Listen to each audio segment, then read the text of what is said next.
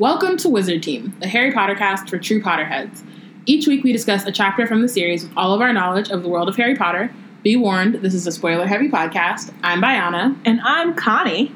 We're really excited to go through these chapters and discuss all of our thoughts and feelings about the book. Today we're discussing Chapter 7 of Harry Potter and the Half-Blood Prince, the Slug Club. And joining us today is Portia. Hey everyone. Shady Portia. To be specific. Right. This is a New York edition of Wizard Team. Yes, live from New York. Yeah. This is Monday Night Live. I was going to make an All That reference, like, ready yet? Get set. Hey. All that. That's us. Okay, I was going to start singing and I realized should not do that. No. I didn't come up with an excuse for Robin. Robin is, she had an issue with her potion. There was some kind of potion. She had an issue with it. There were some potion issues. It was a mix-up. And so she's dealing with that. And so she can't join us this time. But she will be back next week. And, of course, yeah, she'll be back, obviously. She's sorting out her friend's issue with Omortentia. Yes, that too. She has two separate potion situations that she's dealing with, and so she wasn't able to join us this week. But obviously, you'll miss her, and then she'll be back immediately. They are tricky spells, tricky potions, tricksy. We have some announcements and reminders. We want this podcast to be interactive and want to know your thoughts, so please feel free to tweet along with us. Use the hashtag WizardTeam on Twitter to follow along.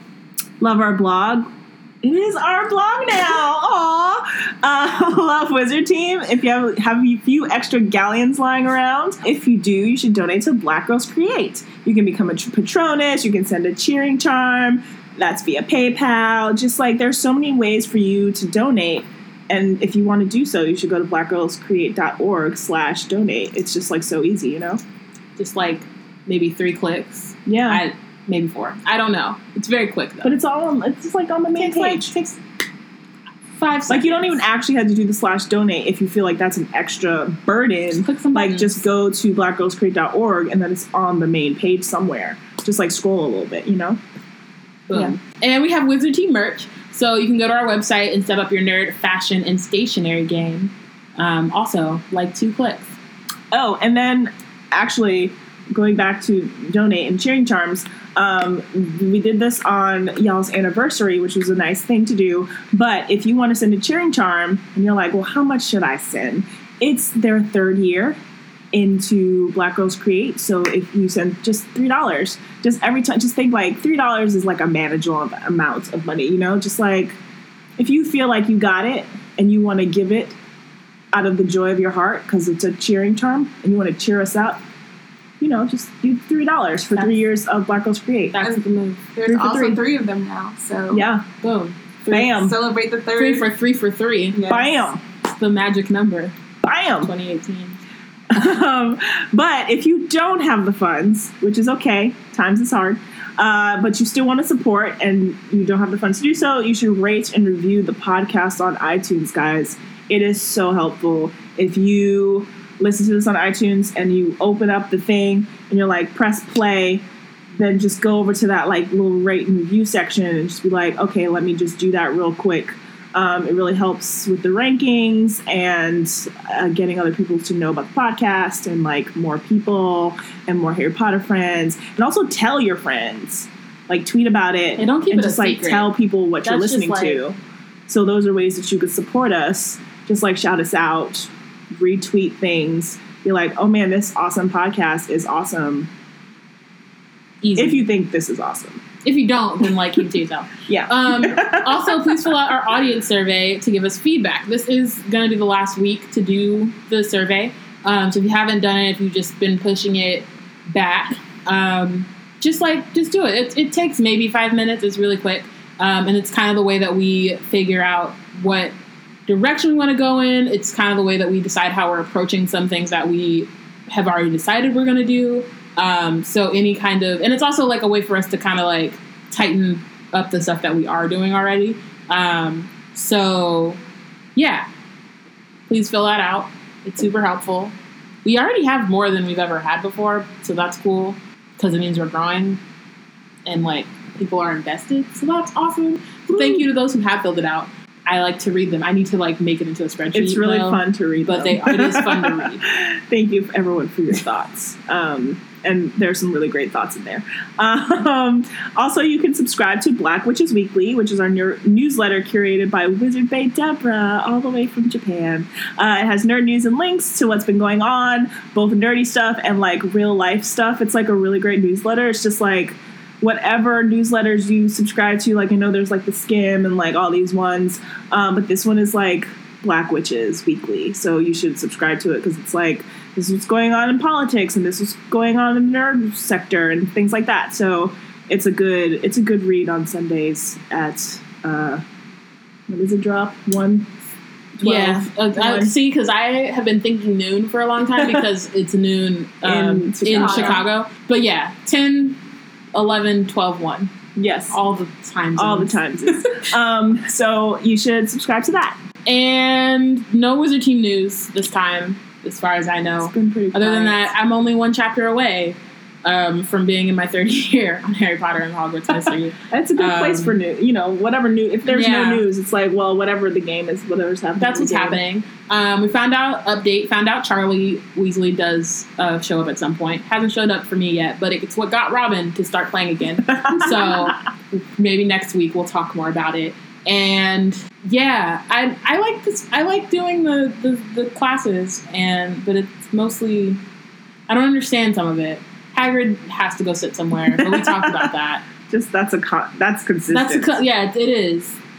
Yeah, it's weird. Anyway, we'll talk more about that another time because I don't think Connie or Portia are playing this game. Do not play the game. Pick me up for Hogwarts Go. Yes. Right. That too. Waiting. Can't wait for that. Lying in wait. But we do have a new Patronus. So shout out to Anthony for becoming Patronus. Shout out to you. Thank you very much. Patronus team. We're the best. Patronus team. I love everything's a team. Yeah, thanks very much. We still haven't come up with our other non-DJ Khaled hype up situation. Yeah. But I'm marinating on it. I think the only other hype man that's noticeable is Flavor Flav, and that is so dated. Yeah. And even he's weird. And even he's not he's great. Not great. So it's hard. Yes. Yeah. We'll find something. Something's it's one day it'll be. We need a good hype woman. Organic. That's what I'm thinking. That's what I'm thinking. It has to be a woman. But I think it should also come organically. So we'll figure it out. Magical birthdays. Shout out to Jaquinta Cherry. She sent me her birthday literally the day after we recorded last week, so it didn't make it into last episode, but it was last Friday, May 25th. So shout out to you. Happy birthday. Hope it was awesome. And it was on a long weekend too. That's I wish. I could never. Literally could never. Yeah, so we should get into this chapter. I think previously on Wizard Team, we went to Diagon Alley, which is not as happy as previous Diagon Alley visits because everybody's really scared that the Death Eaters are going to show up and start kidnapping and murdering people. Because they already have. Because they have been doing that. And Fortescue is gone, and that's the sunshiny ice cream place. Right. You can't even get you can't even get that little bitty bite of sweet happiness. Mm-mm. No wands either. Ollivander left. I mean, you could go to some other place, but they're not as reputable. And can you really trust them? I Unless don't know. you're African, right? But now you don't need one. Wow, Portia.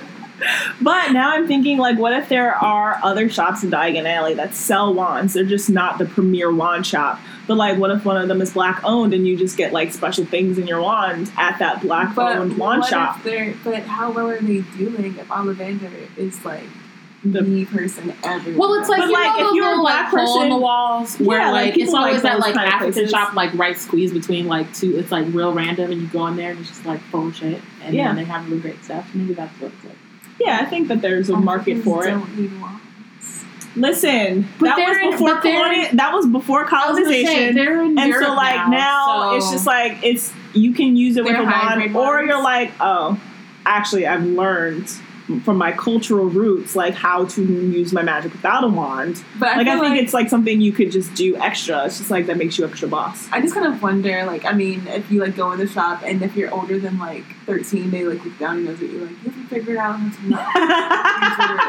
to not maybe some shops. Like, really, is this interesting. But it does bring up, like, curious. And I wonder if maybe this is a bonus episode or maybe this is just a conversation we have when we see Ollivander again. But just thinking about, like, him, you know, he's the oldest that, like, we know of. Like, the shop has been out, like, open like for, like, for, like, centuries at this point.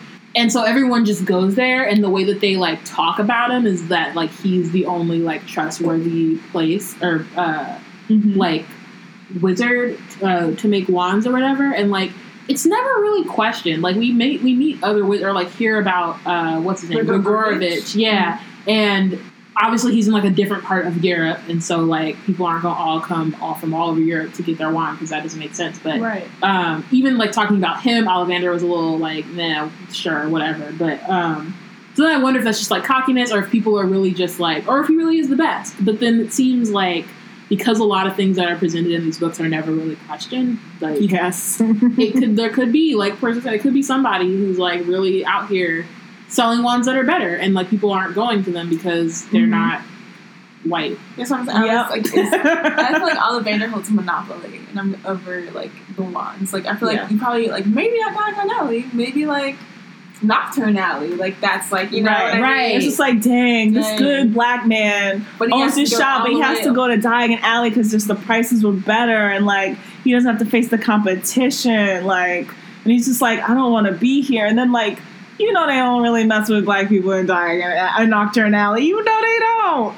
We've had this conversation about how like Death Eaters don't really like. Joe wants to be all mutual respect and kinship, except when it comes to only blood purity. But like, there are no black Death Eaters, so I'm just saying that like there's just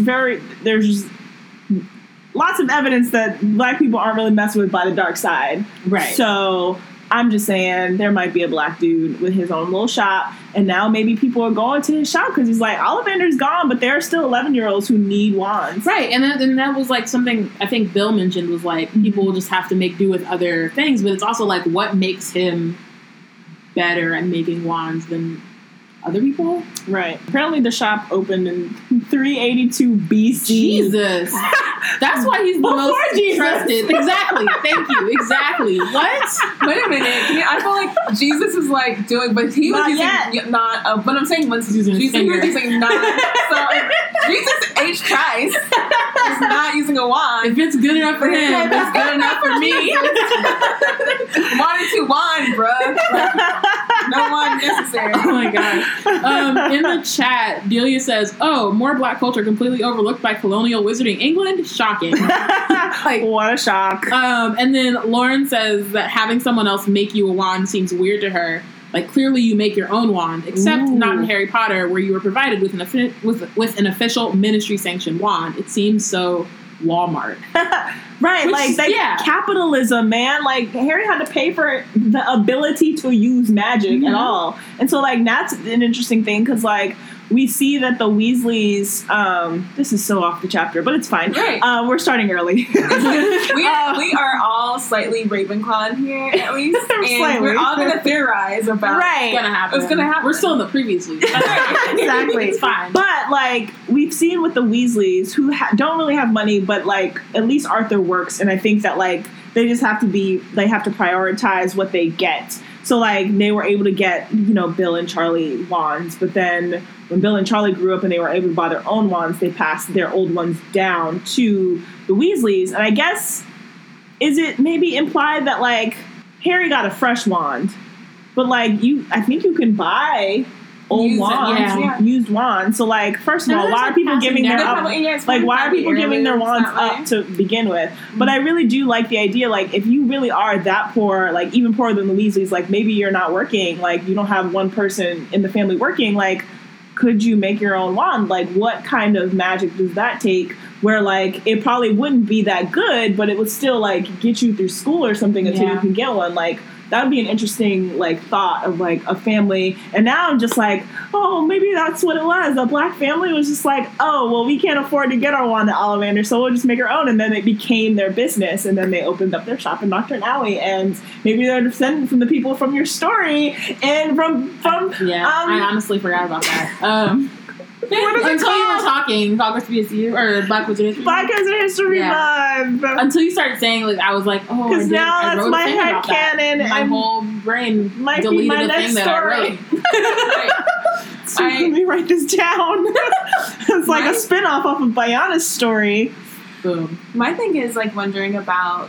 So, thinking back to, like, if you are, like, when you show your magical traits and abilities before you're 11 and you're able to go to school and you're supposed to be able to channel the magic into a wand, and that being the reasoning behind getting a new wand later is because your magic ability is so, like, you're just getting used to it. Therefore, like, maybe the first wand you get, if it's a fresh wand, is only suited really to help you channel your powers, right. And then later on, that's whenever you've like grown up and you kind of like have achieved, like you know what the wand is. Because when you look at the Wandmore page on Pottermore, it tells you like different the abilities and like temperaments that the wand materials have. Good for charms and good for transfiguration. But also like this wood is only good if you are an advanced magic user. This one like it takes like you have to have like this sort of touch as bendy. You have to have a free will or something like that. Right. So I feel like that may play into like your materials of your wand probably plays into like why it's better for you to have a certain kind of wand when you begin versus whenever you get older. But it also makes me think about Dumbledore's sister, Ariana, and what if she'd been given a wand, and if like the wand like for Thor, like it's actually just helping to channel your energy. So if she had a wand perhaps before she was 11, maybe it would have kept her from like having. Yeah.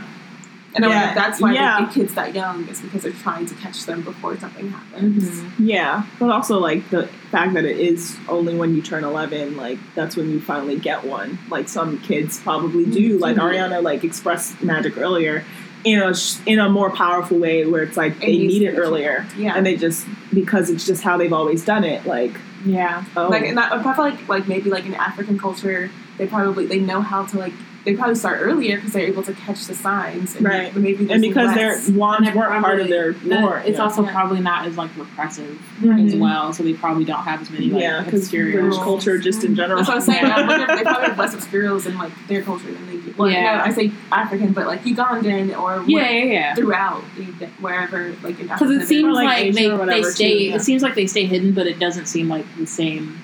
Like, if you're going to learn how to use magic without, like, having something to channel it, it seems like people would have to kind of adjust. They just have to be more open to it, I feel like. Like, even if it's, like, still a secret, it would seem like people would at least kind of know-ish about it.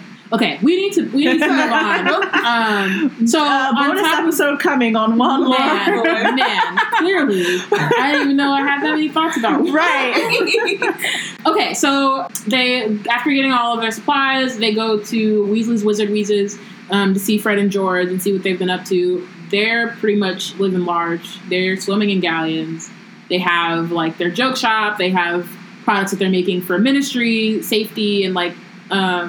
Because apparently people in the ministry don't know how to do shield charms. And so they're selling pets, love potions, like lots of things. And then Harry sees Draco sneaking off to Nocturne Alley and decides to follow him.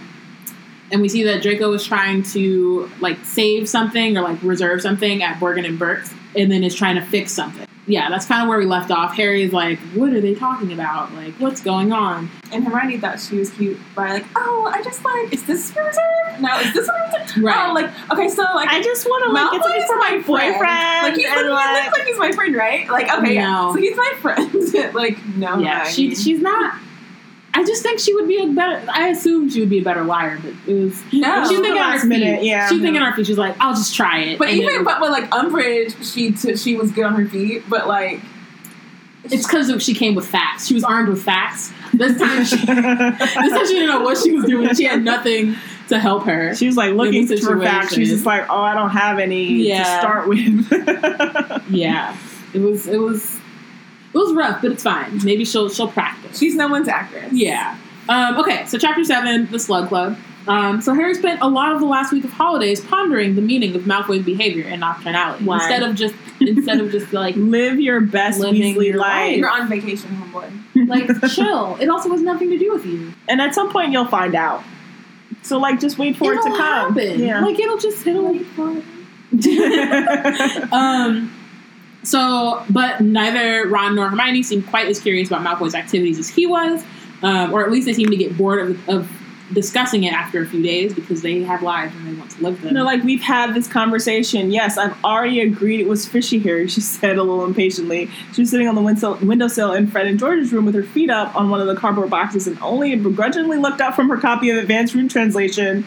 But haven't we agreed that there could be a lot of explanations? She would rather we have talked about this. I am reading. She would rather read about Advanced Rune Translations than talk about Draco Malfoy and whatever the heck he could be doing. I mean, no one cares. That is her side. Like, that is Hermione. But also, like, it's ancient. But it just seems dry. Like it could be interesting, but it seems like one of those things that's only interesting once you understand it. You know what I mean? Like, once you're probably, like, it depends on how far along in the book she is. Because if she's just like, this is like chapter 1, she's kind of just like, okay, acquainting myself with it. Right, like, not even fully into it. Like, let me read. Like, I just started this. I don't have time. We had this conversation before I started this book. I am 30 pages in now. We're still having this conversation. Come on. Boy, I no longer want to do this. Delia says that this book is why there's so much Jerry fanfic. Yes. Which I guess. That makes sense. Yeah. I am cool with Jerry more than I am with Hermione. But I'm just not here for any of it. Yeah, that as well. Like, stop. Yeah, Draco needs to go. Harry just keeps on bringing it up. So he's like, what about when he said, don't forget to keep that one safe? It looks like Borden's got another one of the broken objects, and Malfoy wants both. But and also like, wrong. And Harry's like, Ron and Hermione are like, really? That's okay, cool. Who cares? Like, I don't care. Yeah. Harry's like, don't you think Malfoy would like revenge? He's up to something, and I think we should take it seriously. And so he's like, his father's a Death Eater, and then he has an epiphany, and he's like, he's a Death Eater. He's replacing his father as a Death Eater. It sucks because he's not wrong. He's not wrong at all. But he's a little bit wrong. Well, so like, what I thought was interesting, like, when I was reading it this time, is it's a diversion. I was like, what's the word? It's diverting from like the usual kind of like, it's always been a joke in like about Harry Potter plots and how like I thought it was this, and it was really this, and I thought it was Snape, and it was really Quirrell, and I thought it was I thought it was Draco, but it was Ginny. I thought it was Sirius Black, but it was Peter Pettigrew, and like, I don't know who I thought it was, but it ended up being my professor. Like, I don't, you know what I mean? But like, every time it's some kind of diversion, and even like Order of the Phoenix, I think it was more like we're just so focused on Umbridge, but like Voldemort is here, but it wasn't so much. But also, like it was like it's a weapon when it's not a weapon. It's not a weapon, right? It's a prophecy. And this time he's like, Malfoy's a Death Eater, and he's really a Death Eater. Like, it's true. Yeah. Just no one believes him this time. Yeah, it's the Cassandra problem, right? But also he also just needs to learn how to like not be as obsessed. This is when Harry like so clearly reminds me of the Fred that is in A Puppet Named Scooby-Doo. Oh, because and it's the guy that is his enemy or nemesis is literally named Red Herring, and he's always like, it's the Red Herring at the beginning of the episode, and they're like, Fred, seriously, like, we can't do this, Fred. Right. I do appreciate that she did that, because it's like a fun little meta thing to pay attention to, of like 5 books in a row, and there's a formula to the books that like she slowly breaks, and this is one of the ways in which she breaks it, but it's just like a cool like meta like analytical thing to like paying attention to, especially when you're like a younger person, like sort of using Harry Potter and like paying attention to it in more academic sense of like, all right, she established a pattern. And so, like, you fall into the pattern for this book, and you're like, well, obviously Harry is wrong. Like, when you're reading it, like, we know now that Harry is right, but when you're reading it the first time, you're like, there's no way that they would let a 17-year-old or, like, a 16-year-old be a Death Eater. Harry's obviously wrong. He's been wrong this whole time. And so it's just interesting and, like, kind of cool that it's just like, no. she was just like, I got y'all now. But then also making us like me want Harry, like no matter how many times I read this book, I want Harry to drop it. Right. Because it's also like, what are you going to do? Right. Yeah, because no even when he option, knows, and even when you he's right, he doesn't actually do anything to stop Malfoy. Like, he doesn't actually, like, nothing changes. No. It all happens the same way. So it just seems like, if it's gonna happen that way, you might as well just, like, live your life. Play Quidditch. Like, kiss a girl. Or like, just do that. Not Ginny, though. I mean, kiss her, but then don't marry her. Oh, that's all. You can kiss her, but so both Hermione and Ron are like, dude, no, there's no way let a 16-year-old be a Death Eater. And Harry's like, in Madame Malkin's, she didn't touch him, but he yelled and jerked his arm away. He's been branded with a dark mark. And then Ron, like, doesn't sound convinced, but he's like, well, as though he could, like, maybe be convinced, but, like, doesn't really believe. But it's, like, the way that Ron often that's what I'm saying. That's Ron for every one of Harry's like, Hermione's usually like, Harry, this doesn't make any sense. And Ron's like, well, I mean, it probably doesn't, but, like, I mean, I don't know. Like, and that's why Ron is a secondary Hufflepuff. Because he doesn't want to make Harry mad. He wants to be on his side, but he's also like, this just... That's the annoying thing about him.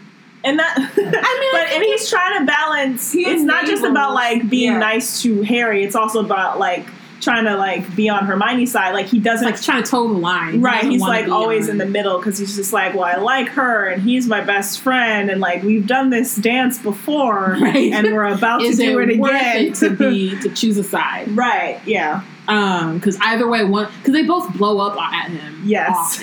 So I feel like he's just like, I'm gonna stay right here. But even then, Ron, like Harry perceives as Ron sounding thoroughly unconvinced. Right. So it's just like, so even with you trying to tell the lie, like, Harry's still like, you're not. No, he's not. Like, Ron definitely right now. Ron definitely does not, like, believe, but he's also like, I'm not gonna tell you sound ridiculous. But Harry, I'm just gonna look at you like you sound ridiculous. He also appreciates that Ron's not aggressively against him, because he does, like, get really sensitive when he feels very passionate about an issue, and Hermione's like, that's dumb, and he's just like, what do you mean dumb? I don't understand. Like, he just gets, like, really upset about it. So it's just like, I think he does appreciate that, even though he knows that Ron doesn't agree with him, that he's not just, like, trying to immediately shut him down and, like, not listen to his ideas, which is kind of what Hermione does a lot, because she's just like, well, I'm right.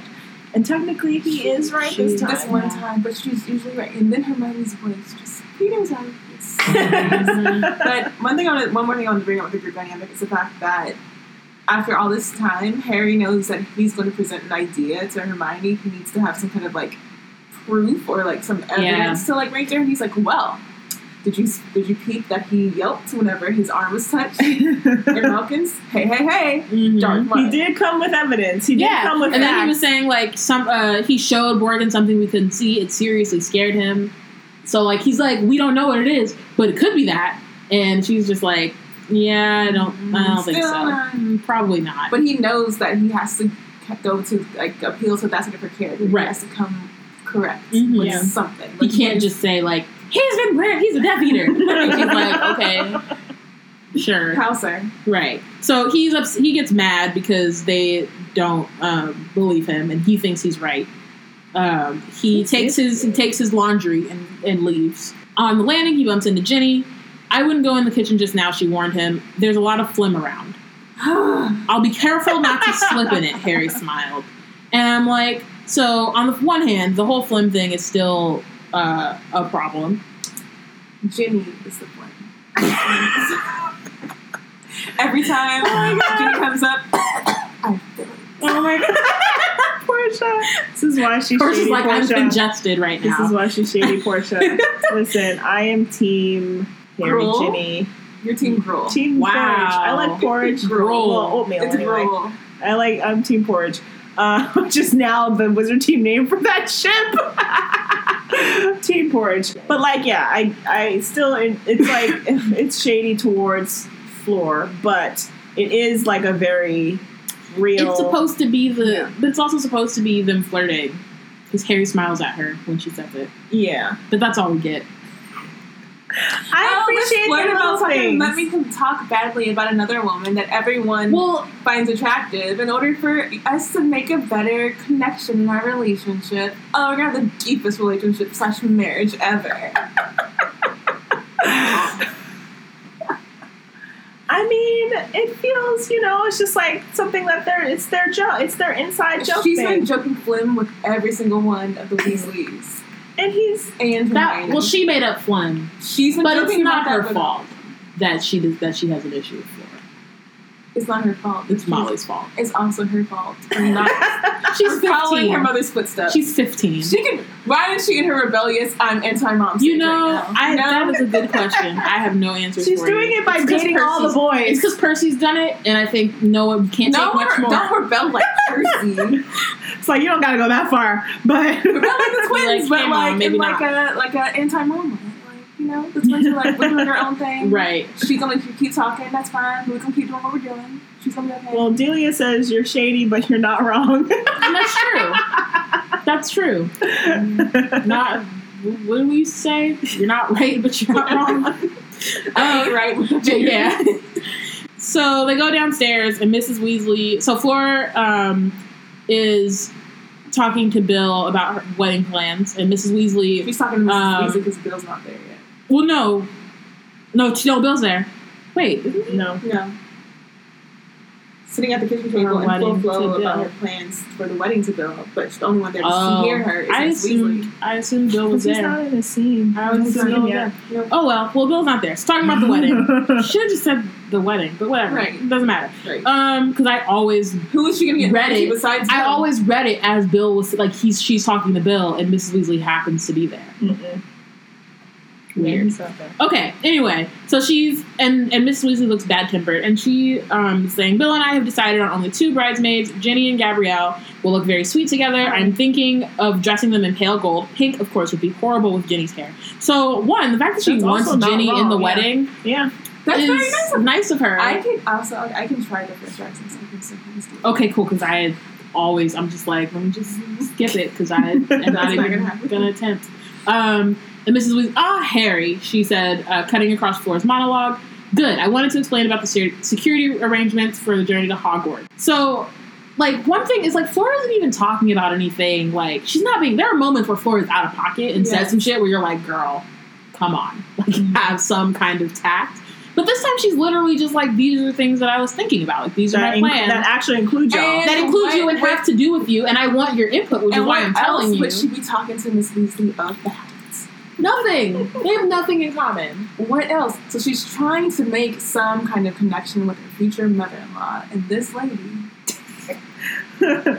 For those who couldn't tell Portia's feelings about the Weasley women from her Ginny conversations, like half of the Weasleys. Now that I'm thinking about it, Portia likes Arthur, Bill, and Charlie. Maybe. The ones we barely see, and George. That's it.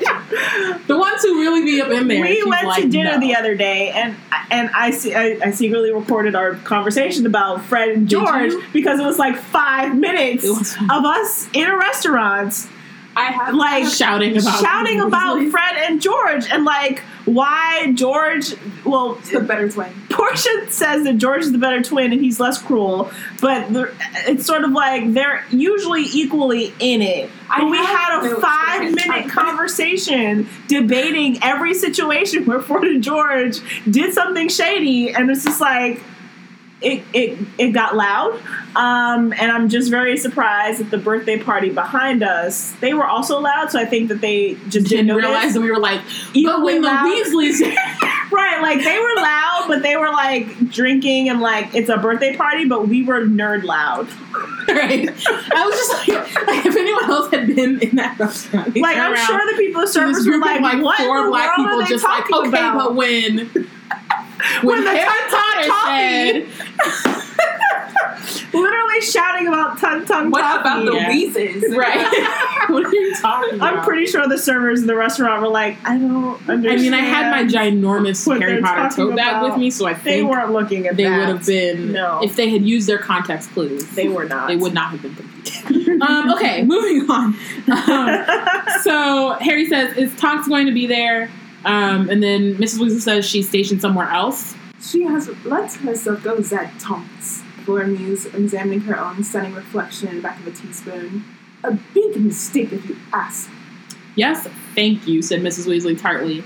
So, like, again, Flora sometimes says things no one asked her. You don't have to say that. But she's also overheard Mrs. Weasley and Ginny being, like, snarky about other women within the world, so why can't she also be snarky about other women in the world? Accurate. She just didn't understand the relationship between Mrs. Weasley and Thompson. Yeah. And I mean, and also, like, again, one of the problems about, like, this, like, even just, it's not so much the problem of Molly and Ginny having issues with Flora and Hermione. It's also the problem of, like, the narration not thinking that's a problem. Mm-hmm. Because it's even, like, the depiction of her. She's examining her own stunning reflection in the back of a teaspoon. So it just makes her seem vain, which then makes them seem in the right for having an issue. And really, she's like, I'm cute. Okay, cool. Like, that's fine. Right, she's allowed to, also, like, enjoy how she looks. As long as also, she's not, she had a spoon. She must have just ate it. She could have been, like, dark and like teeth. Right. And because she's part Vila, it's all glowy and shit. And it looks like she's smizing. But really, she's got some spinach, like, right there. I don't know. But it's like, it's that and, like, the house elves, too. It's just, like, if it's something that J.K. Rowling herself doesn't take seriously, then it doesn't come, like, you can't. It's just like, oh, they're like this, and it's fine that they're like this. Yeah, because the narrator is, like, unreliable. Like, yeah, but it's like, it's still omniscient, and so it should be more reliable than if it were Harry's, like, first person. Mm-hmm. And so it's like, it's omniscient, but, like, from Harry's point of view, and so that gets fuzzy when it's this kind of topic, because there's just no real reason for Harry to have an opinion, really, one way or the other, with regard to Flora being vain when, like, yeah, she's part Vila. She looks great, right? Like, and, like, it's weirdly less, like, he's not into her, and, like, he's been around her, so I guess he's, like, I would say maybe used to the Vila part, and so, like, him talking about, like, the narration being, like, in her stunning reflection, like, it's just, like, an extra word where it's just, like, was that extra word necessary for the narrator? But she actually is stunning. Like, she's part Vila, so she can it is factual. Literally. But I think too, the way, like, adding stunning into that makes it seem like, well, she's already cute, so, like, why does she have to look in the thing? Yeah. Delia says that maybe we should be happy that the representation of black people is lacking in these books, because had she tried to put any more thought into the representation, it would have been trash. Yeah. Can't even get femme women right. Yeah. It's true. I mean, there are many times in many different fictions where I'm just like, did I want you to have access to more black people? No. The answer is often no. Yeah. Hopefully she wouldn't, like, be like, because when she's describing Lee Jordan dreads, and she pulled, like, a Giuliani or whatever her name is, and it's like, oh, he smells of patchouli. And like a faint burnt smell wafts through the common room as he walks by. Right. Oh my gosh. It is. Yes. Like, oh my god. I'm sure. We don't know what her original descriptions were. There's also editors involved. We may have them to thank, but I would like to think that Joe's not that out of pocket. But yes, it is like, yeah, I don't know if we really did want her to have more access, because it would be not correct. So then their departure the following morning was smoother than usual. Ginny has a new purple pygmy puff, Arnold, because she has Weasley privilege. And they like their sister, as opposed to Ron. I mean, not even that at Hogwarts. Yeah. But also, like, who's gonna check her cage? Who's gonna check her? Check her, boo? So the Hogwarts, they're like, unless you're a Weasley, like Cat, Rat, or Toad, or Cat. Oh, but yeah, no, Cat, Toad, or Owl. Yeah. Unless you're a Weasley, in which case, do whatever the fuck you want. And do dogs get no love? Like, dogs. I want to bring my dog with me. No. But I want a dog. But you're not a Weasley. And it might be a notorious mass murderer. But y'all aren't prepared for that anyway. So and I feel like Charlie, can we smuggle in Charlie probably snuggled in a bunch of freaking animals. Yeah. Me and Hagrid probably going on in that cabin. Like, Charlie and Hagrid had to have been best friends. And that's why Hagrid wanted a dragon, because he's just like, well, my little buddy Charlie is over in Romania taming dragons. If I have any questions or concerns, hey, Charlie, what up? I'll just out Charlie. That's where the dragon went to anyway. Charlie at the first point. It's like, dang, I couldn't have this dragon. Here you go, Charlie. Yeah. You told me right. Because Charlie was like, Hagrid, that was a bad idea. Why did you do that? I know you're asking me these questions because you have a dragon. And then he's like, and then I got to hear it from my 11-year-old brother, who you have like taking care of, babysitting for you, dragon sitting. You gotta bite an 11-year-old, an 11-year-old Hagrid. Sir. So Flora kisses Harry goodbye. Ron hurries forward, looking hopeful, but then Ginny sticks out her foot, and Ron fell, which is classic sibling, and I appreciate it. It's like, oh, you a little eager. Let me just look at you. That's interesting. I'm gonna be over here. You all right? Cool. Yeah. Portia had different thoughts, but we'll move on. You didn't like Ginny tripping Ron? It's classic sibling. It's classic sibling, and it's good. Like, because I think it's less. I think it's less because it's Flora and more because Ron is so desperate. He's so thirsty. And she's like, dude, can you not? Like you're about to embarrass yourself. And she was there when he screamed at her about, will you go to the Yule Ball with me? And so she's like, dude, I need you. She also sent a freaking. What is that? A singing gram? A whatever gram to Harry Potter. So she was 11 years old. So Ron was 14. And now he's 16. And there's a difference. I mean, yes, he's thirsty. He deserves it. I'm just saying. And Homegirl was like passed out half that year. She was just like, I'm awake. Oh, this seems like a good idea. She was one point of joy in and my year. Happened and she was embarrassed. While I'm killing chickens in my sleep. Pickled frog, though, girl. Her eyes are as green as a fresh pickled toad. Girl. It's so cute. Girl. I don't think she got to write it. Did she get to write it? She wrote that. Did she? No. She wrote that. Or was it the... I think they maybe provided the name and then rhymed it for her. She wrote that. I assumed it was Lockhart. I read that she wrote that. I don't remember where I read it. See, I always assumed it was Lockhart. I assumed that, like, you put your thing in and then he writes the little thing for you and gives it to the little thing. Or, like, the company wrote it or something. Or, like... Yeah. I read she wrote that. I know where it is. I believe you. I just didn't I'm think just that. like, I initially think I thought the same thing, and then I read somewhere that she wrote it, and I was like, well, she was 11. She was dabbling in poetry. Toad. Yeah. Your love is like... How? No, your eyes are your green. Lover's eyes are like... But, like, they're wizards. Wizards' toads maybe a good... you know what I mean? Like, yeah, it's a good descriptor. And if you know him, he's from a muggle world. In which world would a toad... But he's in the magical world does now. Not like I'm not here for it. Ginny literally can't breathe, and Portia's like, did you see how she breathed? She breathed the wrong way. Not that hard for Ginny, but for Molly, yes, you are. Molly, I am. That's so funny. Ginny not. Because, I mean, honestly, as a poetry writer, I don't have any toad. But you're not a magical one from Britain.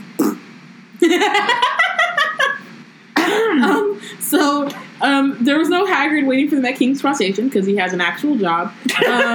And said there were two grim-faced, bearded R's in dark muggle suits moving forward the moment the car stopped and flanking the party, marching them into the station without speaking. Here comes Galaxy Defenders.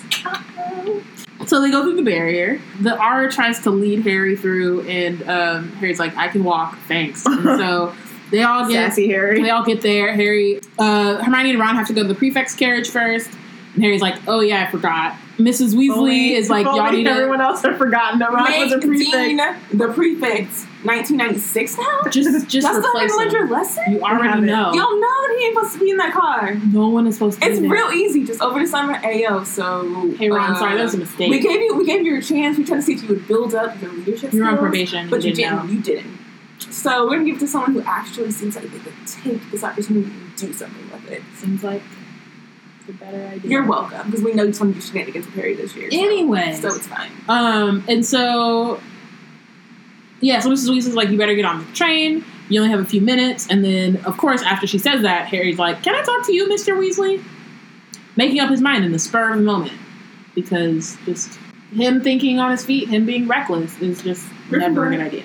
So he goes to Mr. Weasley because he worked at the Ministry and was therefore at the best position to make further investigations, and because he thought there was not too much of a risk of Mr. Weasley exploding with anger. Mr. Weasley says, am I about to discover where you, Ron, and Hermione disappeared to while you were supposed to be in the back room of Fred and George's shop? And Harry's like, how did you? And he says, Harry, please. You're talking to the man who raised Fred and George. He's like, you think I don't know. You thought. But I know. So then Harry's like, we followed Draco Malfoy because I thought Malfoy was up to something. And he disregards Mr. Weasley's look of mingled exasperation and amusement because he's just like, these damn kids. That's I feel like Harry specifically, like, boy, you have an invisibility cloak and you use it to follow Malfoy? Like, okay. It's for safety, this not for detective but work. even, like, of all the things you could do with an invisibility cloak, just get up into, like, whatever nonsense you want to get into. But you know, because Fred and George wouldn't have done that. Fred and George would have been on some other stuff. They would have been like, wow, look, Draco going to Nocturne Alley. Let's go over here and buy some snacks. My invisibility cloak, let's float this out and go mess with some people. Sneak into Gringotts. Right, like something right. Who cares I about was trying Draco? to sneak a couple of galleons from under these goblins' noses. Right. Let's just try. Just do it. Even if we can't, it's fine. It's an experience. We can tell stories about it in our future. Let's try our new Weasley Wees, blah, blah, blah, blah. Right. So Harry says he went into Bergen and Burke's and then tells him that he thinks that Malfoy is a Death Eater now. And Mr. Weasley says, Harry, I doubt whether you know who would allow a 16-year-old. Does anyone really know what you know who would or wouldn't do? Said Harry angrily. Mr. Weasley, I'm sorry, but isn't it worth investigating? If Malfoy wants something fixing and he needs to threaten Borgin to get it done, it's probably something dark or dangerous, isn't it? Mr. Weasley's saying, like, he doubts it. They raided the Malfoy house after Lucius was arrested. And Harry's like, I think you're missing something. And Mr. Weasley says, well, maybe. And kind of in the same way that Ron earlier was like, yes. Well, same. Then it's time to get on the train. It's about to leave. So Harry hops on. Mrs. Weasley says that he'll be coming to them for Christmas. So that's cool. Like, for the first time, he knows where he's going. Unlike last year, where he thought that he was going to have to be at Hogwarts by himself while Ron went back home. But, like, at that point... And then Ron never said anything. And I think also, I don't think because at that point, you should just realize... But I don't think he'd ever stayed with them at Christmas before, like, thinking back on it. Like, he had, like, ended up at their house second year, and then that winter, I think they stayed at Hogwarts. Yeah. Third year... stayed at Hogwarts. I don't remember why. Fourth year they stayed because of the Yule Ball. Yeah. So I guess fifth year he just assumed that he would have to stay. But also I just feel like he should have just like realized, like, if the Weasleys are doing something, you're also doing that thing. Yeah. Yeah. Duh. He finds Ginny, like, further down the corridor, chatting with some friends. We don't know who these friends are. No. We don't learn about them at all. They're fourth years, so they're fifth years, so Harry doesn't care who they are. Like, there's also another thing in a couple pages where, like when we meet Blaze, and Harry's like, oh, a sixth year Slytherin, like a Slytherin in my year, so we've had class together, but you don't know his name. But Blaze must have never, like, ever really said anything. But, like, no, you know that he does. But in class with roll call with, like, you would have at least heard someone refer to him as like he's in your class with Draco Malfoy. Like, yes, right. You've had so year. many. Like, you literally always paired up with Slytherin. You should know all the Slytherins names in your year because there aren't that many of them. But he's also Harry Potter. He's very self-absorbed. And unless you're, like, coming in his face and, like, F you, Harry Potter, then he's probably just like, I don't know who you are. And if you were a nice Slytherin, he'd be like, what? Where did you blow come his from? mind? He would not be alive. No. After learning he was a nice Slytherin.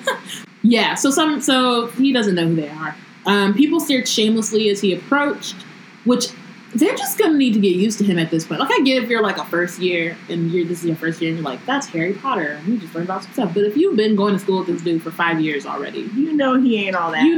Also, like, every year they're gawking at him for a different reason. Either it's because they believe him and they think they're like, wow, it's Harry Potter, or they're like, it's Harry Potter, that liar, that, like, dude who lost all those points, or, like, what? Like, there's always a reason to stare at him. And I just feel like at some point he's got to get boring. I mean, the first years though. That's what I mean. Other than the first years, because they just got there, and that makes sense. And the but second years might be still a bit enchanted. They're like, they haven't been disillusioned all the way. Maybe, but they last year were just like, he's not like they were like, oh, he's crazy. So I don't know. It just seems weird. Maybe second years. I'll give second years. Other than that, you've been to school with Harry Potter for a long time, and you know he does some weird shit, and just let him do shit over there. Like, you ain't gotta stare at him. So Harry asks Ginny if she wants to find a compartment with him. She says that she can't because she said she'd meet Dean. Ginny can't breathe. Dean.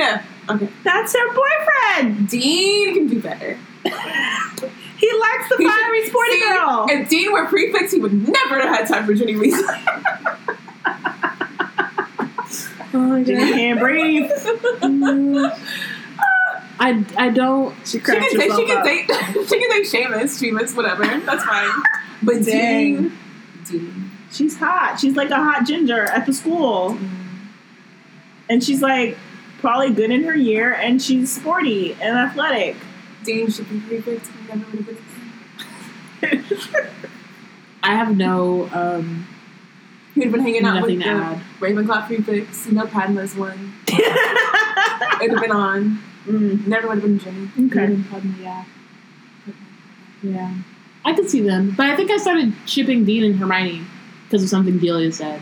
But I have to think more. I have to think more on that ship. Like I think it was that one time, and I was like, yes, and then I'm just like following up on Dean's comment of like finding both Parvati and Padma as like the most the prettiest. Oh yeah, he did say that. And so I feel like over time, if they would have had time together, that would have been okay. It was over. Ravenclaw would have had them together.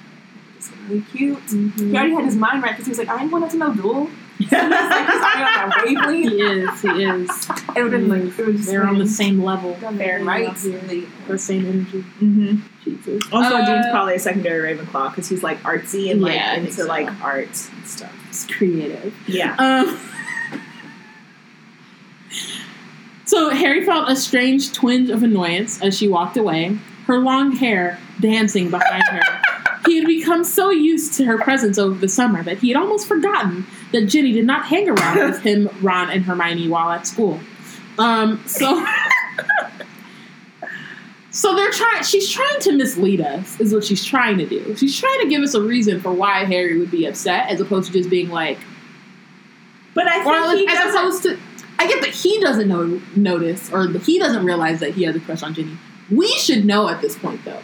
Right, yeah. Because him smiling at her a couple of pages ago, and him being annoyed that she's not sitting with her. We're on chapter 7, and they've been together for at least 4 chapters. Yeah. And this is the first time we get any indication that they may or may not. This is his first realization that he's just like, oh wait, I like her presence. No, I don't think that he thinks that. He's like, I'm just used to her hanging out with us. Yeah, because he's a boy. But I also think that it's fine that he doesn't know, or maybe it is when he first finds out. But I literally had no idea that there was anything going on until his little monster situation. But see, that's the thing. And then I was like, where the fuck? She does not. Not a lot, but it's there. No. Right here. No. Yes. No. Also, that's not enough. It's not even it's not enough because those two things happen, and then I feel like we get another moment in when he's smelling the Amartentia or whatever. But it's not a smell. It's a smell. He doesn't know where to place it, but also we don't ever smell it until he mentions it then. So it's not enough for us. It could be anything at the brow. That's fair. It could be the grass. It could be the gnome. Who knows? It's a flowery scent in the burrow. But I'm just saying, there are so many things at the burrow. Actually, in this scene, it could have been he whiffs her hair. And that would have been and you'd have been like, a small thing that they could have done, where it's just he smelled her flower, the flowery scents coming off of her hair, long red hair, and then later, whips it in her face. Especially since it's dancing here, and then later when he smells Amartentia, and it's just a flowery scent he smelled at the burrow, and he doesn't without have to directing it to Ginny. It could just be a flowery scent, but if we had gotten a flowery scent here, when she literally points out her hair, right? I think there's another part after the Amartentia where she comes up and he gets a whiff of it, but it's still, to me at the time, wasn't enough for me to be like, oh, he likes Ginny. Mm-hmm. It wasn't because it could also be, like you go into people's houses and it just like smells like a thing, like everyone has their own individual scent, but like the house smells like the people who live there collectively. So it could just be that. It could be like because he's with Ron, he doesn't notice it on him as much. Yeah, that's what I thought initially when I read it. I thought that him smelling that smell was just him recognizing the fact that he loved the Weasley family. It wasn't really like Harry, like he's going through so much this year. He's been going through so much this past years, and he like we just saw last week. He wasn't really like in love with Cho, so it's not like he actually has time to like he actually delves into his feelings because he doesn't really talk about his feelings because he needs to get himself together. He needs a therapist, right? So I always associate it with like, okay, he doesn't have like a love in his life, but he does know that there's just one place that he goes and he's always happy, he's always home, and that's where his love lies, and that's with the Weasleys. And so that's what I got whenever that came up. Nothing to do with Ginny. And my thing is too that like, okay, he got used to her being around because of the holidays, but like he had just went to the battle. They just went to the Battle of Hogwarts together. She was around them last year, son. And he, like, this chapter is telling us it was, like, having her around this summer holidays what, like, really made it feel like a thing. It's like, you could have brought up that connection before. Like, you could have brought up, like, when he started the summer out, he missed Ron and Hermione, but he started to feel like maybe there was another presence. That was missing. Then he gets to the bird and everything was all right. But then you would have just read that as, oh, it's all right because he's with the Burrow with all the Weasleys. You would have been like, it wasn't Ginny, it was all of them. No, she just should have done better. I agree, she should have done better, but I'm still team what she brought. I think once they're maybe together, maybe. I think once I got past him, like, I think the abruptness of him all of a sudden being like, I want to rip Dean limb from limb. Like, once I got past that, being like, hold up, fam, that got real aggressive, like, really quickly. Once I got past that, I accepted that he liked Ginny, and then I was like, okay, whatever. But, like, it was really the lead up is I was like, great. I did not see this coming. Also, I don't have a problem with him dating Ginny. I just think, honestly, I don't think they should have gotten married. Like, I honestly don't see how either of them could battle with each other, and I really think that was, like, we just don't get enough of Ginny to know, and I also think that, like, they get together, and they're together for, like, 2 months, and then he breaks up with her. Except he doesn't really break up with her, but he kind of does. But he dates her and then during he stalks her through the Marauders map for, like, a bit. He dates her during their 7th year. Just like James and Lily. Now we have to do a bonus episode about, like, romance in Harry Potter. Like, and I feel like we maybe said this last episode, but just talking about how weird. Also, never mind. I'll talk about that later. So he blinks and looks around. He was surrounded by mesmerized girls. Hi, Harry, said a familiar voice, and it was Neville and Luna. And so they kind of, like, they go off. The three of them set off to find seats. Oh, and Neville's like, they're even staring at us because we're with you. They're staring at you because you were at the ministry too, said Harry. Our little adventure there was all over the Daily Prophet. You must have seen it. I think Neville was right, but that's just because people are trash, you know? Like, not necessarily because they just don't. Because even when we see, like, a little bit later with Slughorn, like, he's like, oh, you were with them? That's cute. But then, like, this special feature already. Slughorn is, yeah, that's true. But I do think it's mostly Harry. Like, his second years might be enchanted by the Neville. Potentially. Yeah. Okay, so then Neville says that he thought his grandmother would be angry about all the publicity, but she was really pleased. Says, I'm starting to live up to my dad at long last. She bought me a new wand. So Augusta is just, like... This, like, one of the saddest lines of Harry Potter comes up. Yeah. She had one boy, and he was great. And he went off and got married, and he was like, all right, she'll do. And then his life and brain was ripped away from him and from her, and she just is mourning that. Which I think is valid, right? Like, right, like that's it's a terrible feeling, but it sucks that like Neville is the has to deal with it in that way. It's like she's wrong, but she's also not wrong, and like her feeling, it's just like how she's expressing it is so wrong for the person who is left in her life that like that is like, I didn't have anything to do with it. Sorry, I'm a different person. But he's I can't also help the it. product of the son that she loved. So it's like, She should be better about it. Yeah. At the very least, just like, that this boy is not this boy. You talk about it all the time. So figure out how to appeal to this boy in the way that he needs to appeal to you, and not try to whip him into shape with whatever you're doing, because it's not really working. Right. And also, this is going to sound really terrible, like, his dad got. Like, you try to make him like his dad, but he got. So, yeah, it's like, that's a not good end. Yeah. It just doesn't seem like the right very good door of her, though. Yeah. Yeah. If there were more long bottoms, I'm sure it would also be a thing. Mm-hmm. There's just not as many long bottoms as there are these days. So Neville's new wand is cherry and unicorn hair.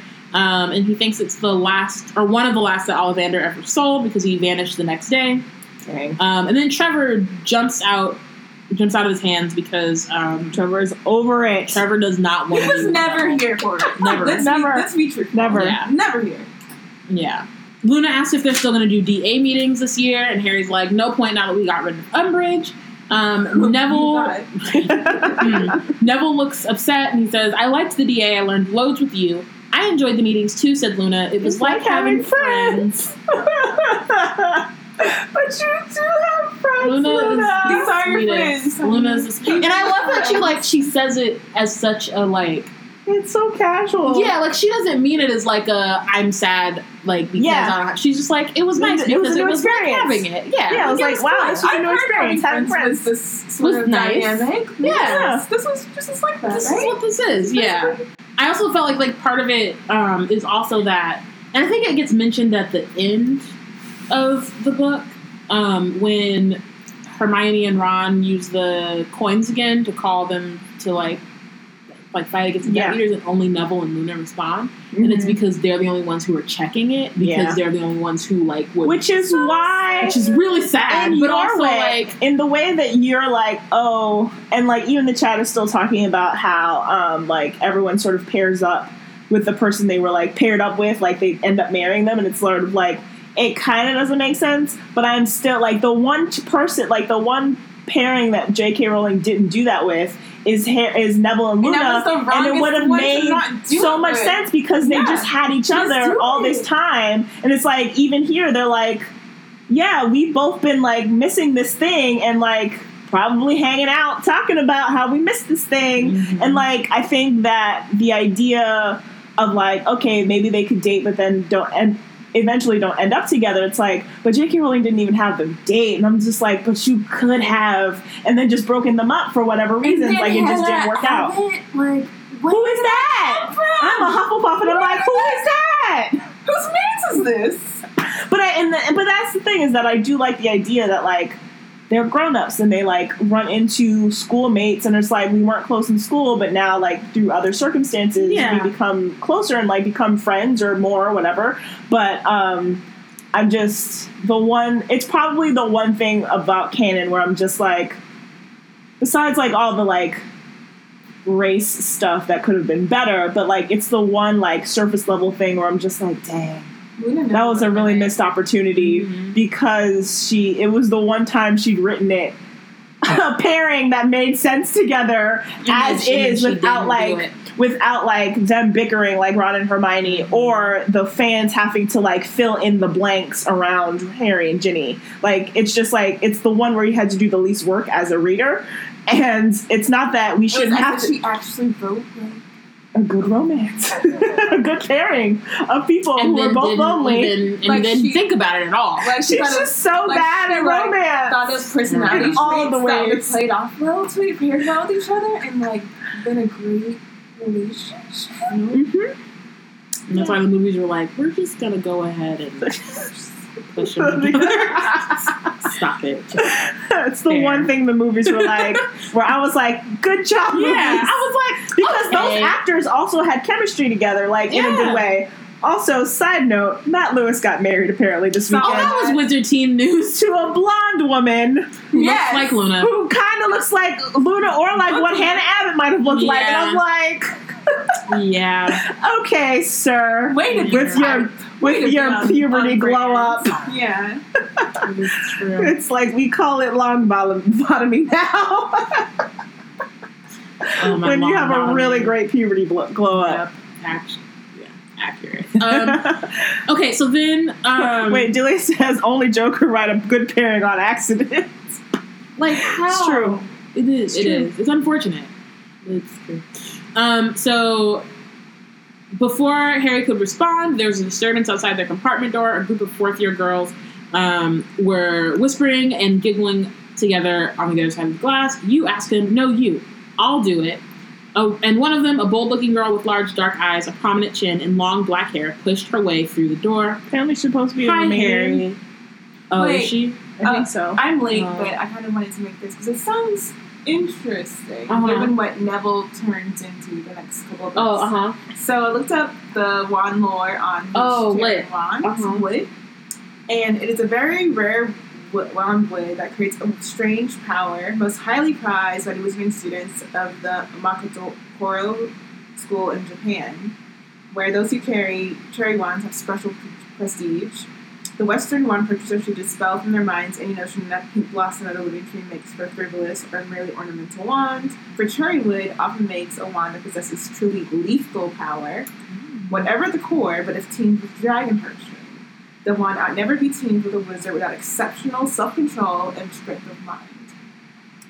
Okay, Neville. Okay, Neville. Okay, Neville.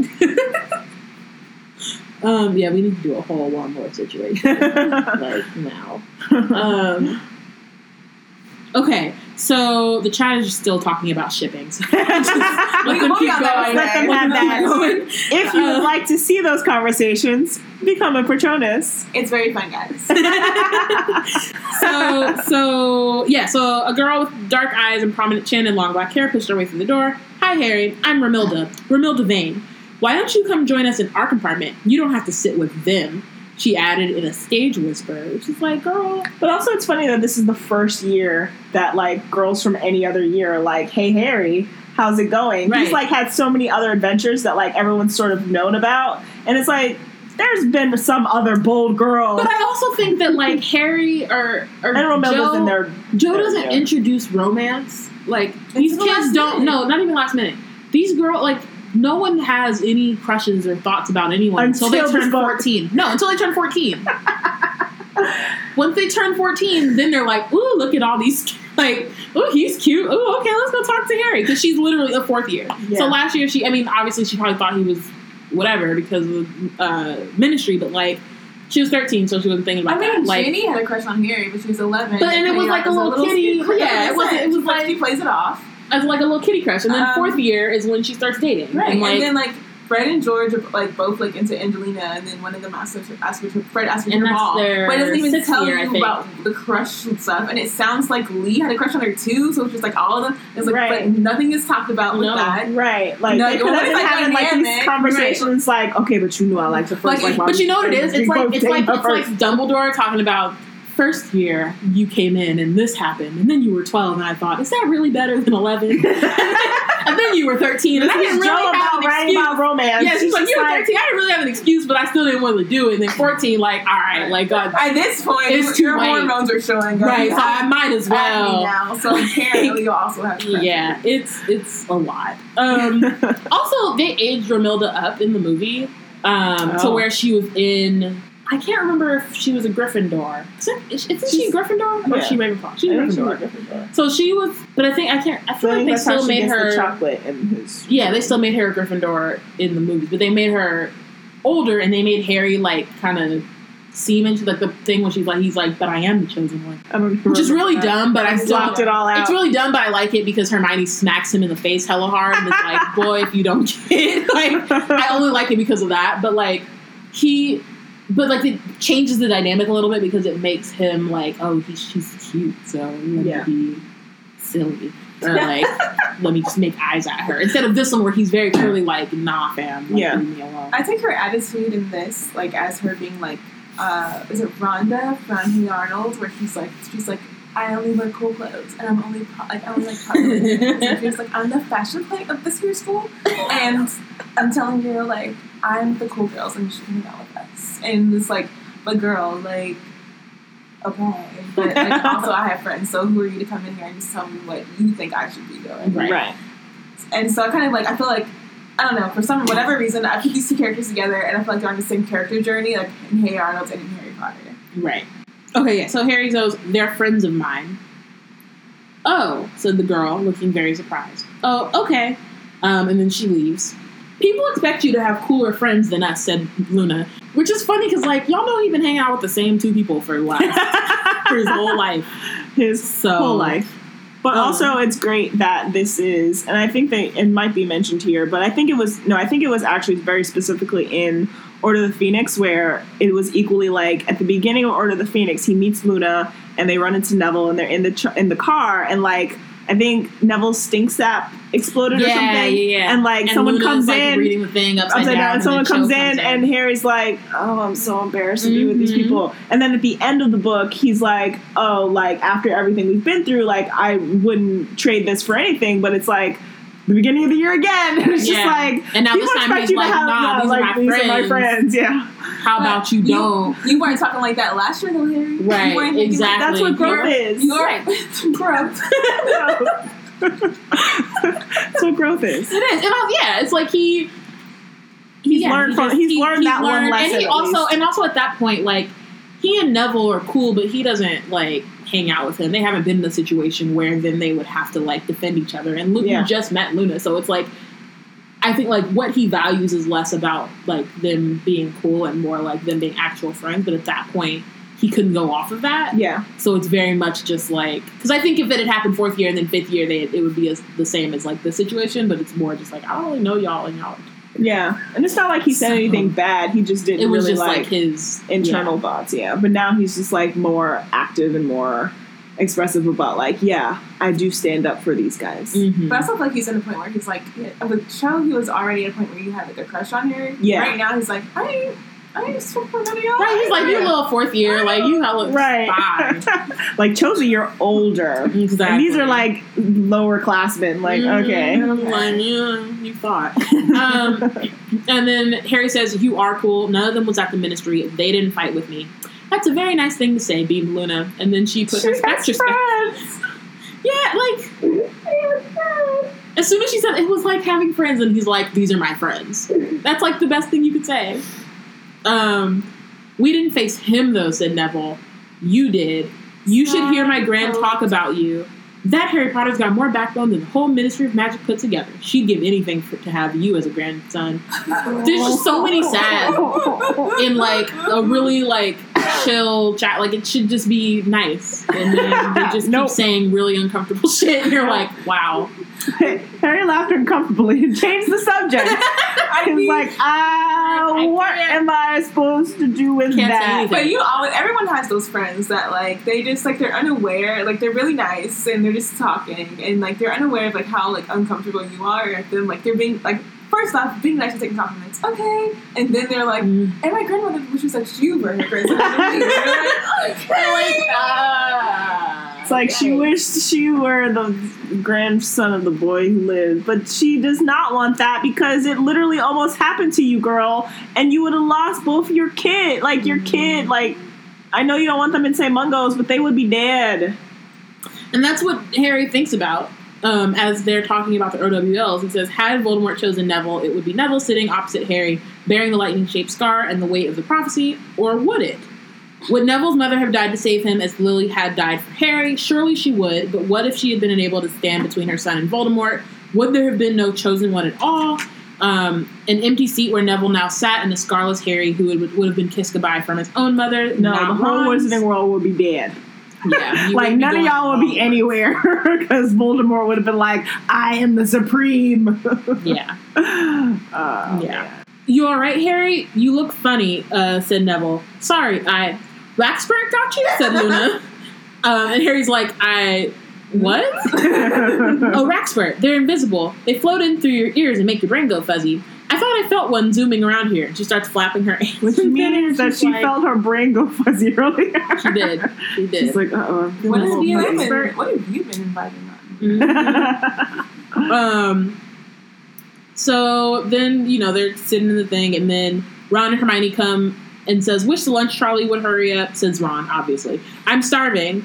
Then he says, Hi, Neville. Hi, Luna. Guess what? He turns to Harry. Malfoy's not doing prefect duty. He's just sitting in his compartment with the other Slytherins. We saw him when we passed. Harry sat up straight, the trolley interested. lady after. He's like, wait a second. Like, oh my gosh, he's not doing the one thing he's supposed to be doing, and now everything must change. Mm-hmm. Harry said, what did he do when he saw you? The usual, said Ron indifferently, demonstrating a rude hand gesture, which is probably the middle finger, and the thing that he did to Fred and George that made Mrs. Weasley say, I'm gonna jinx your fingers together. I also wonder if it's like wizard gang sign or something. Right. Do you bite your thumb at me? Not yet. Talking about, do you bite your thumb at me? I do bite my thumb. That's what was happening. And Ron says, not like him though, is it? Well, that is. He did the hand gesture again, but why isn't he out there bullying first years? And Hermione says maybe he prefers the Inquisitorial squad. Maybe being prefect seems a bit tame after that. And then before Harry can get into his whole conspiracy theory situation, he has a new audience now, so. Right. Before he could do that, though, a third year comes in and says, I'm supposed to deliver this to Neville Longbottom and Harry Potter. It's an invitation that reads, Harry, I would be delighted if you would join me for a bite of lunch in compartment C. Sincerely, Professor H.E.F. Slughorn. I don't think we ever find out what the E.F. stands for. Earl Florence. Floral scent. Who's Professor Slughorn? Asked Neville. New teacher, said Harry. I suppose we'll have to go. But what does he want me for? Said Neville, who was nervous that because he's like, am I getting good attention? Did I do something? I'm not sure Eunice what's going on. Flaccus? What? Eugene Flaccus. Horace Eugene Flaccus? Or is it like Flass? Flassus? Flacus. Sounds gross. But Eugene Flaccus or Flashes. It must mean something in Latin or something. Born sometime between 1882 and 1913. Good Lord, is he old? Isn't that like 20 years? Yeah, I feel like we don't know. 30 years. Damn. Well, I mean, that's, weird. Okay, so Harry's like, let's go under the invisibility cloak, then we might get a good look at Malfoy on the way. Why are you dragging Neville into this? It means exactly what it means, by the way. Like, what? Not I. Blackness. What does it mean? Exactly what you think it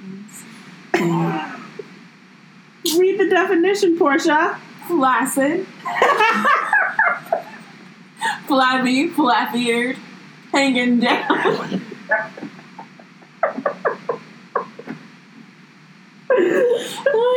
I mean, all right.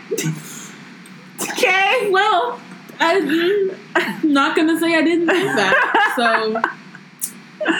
Mm-hmm. I mean, his appearance does plop down. Like a walrus. Right, yeah, he does, yeah. Like a walrus, that's it. Like a walrus. That's the only thing. Exactly like a walrus. No part of his name is appealing. Well, no, Eugene means well-born, because he's wealthy. I mean, but it's like, Horace, his name. Horace Eugene Flaccus Slughorn. Like, is it Flaccus or Flassus? Like, how do you pronounce it? It's Flaccus. Ew. I mean, neither of them are good options. Like, there's no better one. Mm. Horace means timekeeper. I mean, he is old. Okay. This is terrible. And then Slug. Slughorn. So, Flaccus and horn is at the end. It's the suffix.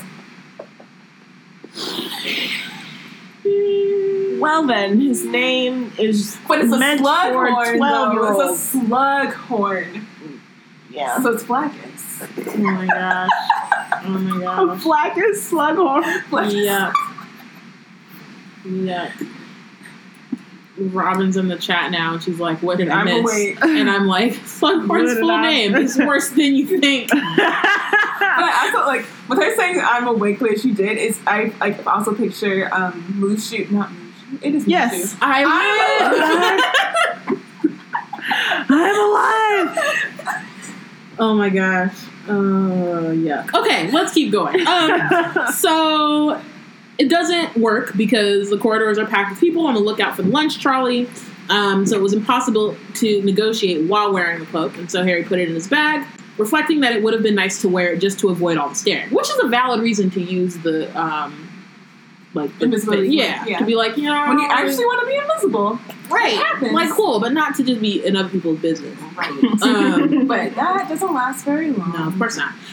So then he sees Cho Chang, who darted into her compartment when she saw Harry coming.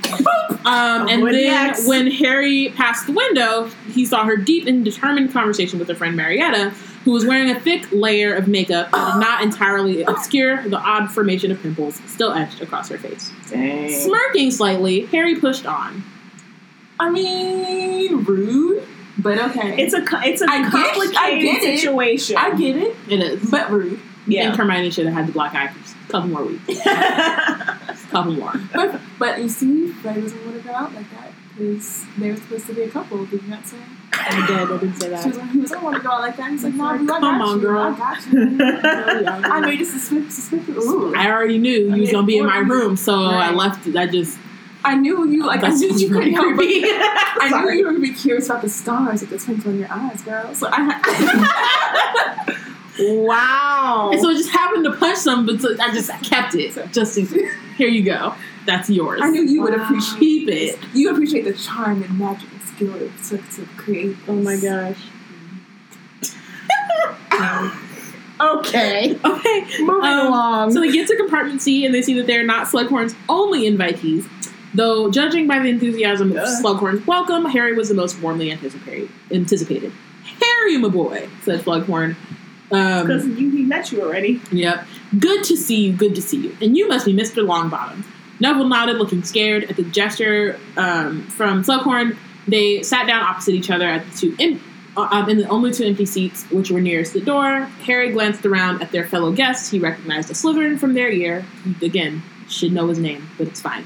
At least the first, but it's a different name, so it's like, why would you not remember this name? Like, well, I mean, I guess they are all different. Everybody's different. But who else has a Z in their name, though? Listen, he should just know his name because Professor Snape called on him in class. Well, but also the sorting, they were sorted together. His name was mentioned at the sorting. Yep, they've had every class, but he was the last one, so maybe he was super absorbed. But we know his name. Like the audience knows his name. Whoever accused Harry, where's my wonton Potter, of ever being observant? That's true. Fair. You're right. I can't. Yeah. So the Slytherin is a tall black boy with high cheekbones and long slanting eyes, who, as we all know, is Bay. Blaise Zabini. There's not really a good way to do it. Zabini sounds really like Blaise. Yeah, but Blaise Zabini. I feel like all the black girls are probably like, right, like I know he is Slytherin, but I just what you been up to this year though? So what's going on? You ain't messing with the Dark Lord, right? Okay, you got real tall over the summer. I heard your mom lost another one of your stepfathers. This is number 6. I'm so sorry. I'm just so sorry. How are you taking it? You look like you're fine though. That's a nice suit. Is that something? You look like you're fine. No. Oh my god. If you're still, feeling, have any remaining feelings that maybe you need to talk about, or maybe I just if you need help with your transfiguration homework. And he's like, girl, I'm an ace of transfiguration. Get out of my face. So Robin said Blaise Zabini.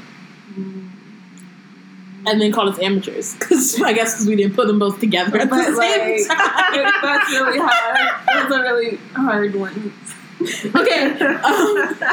So then there were also 2 7th-year boys Harry didn't know. One of them who was in his house. So I just feel like, Harry, how many people do you know at Hogwarts? But also, Joe, people. Why not name them?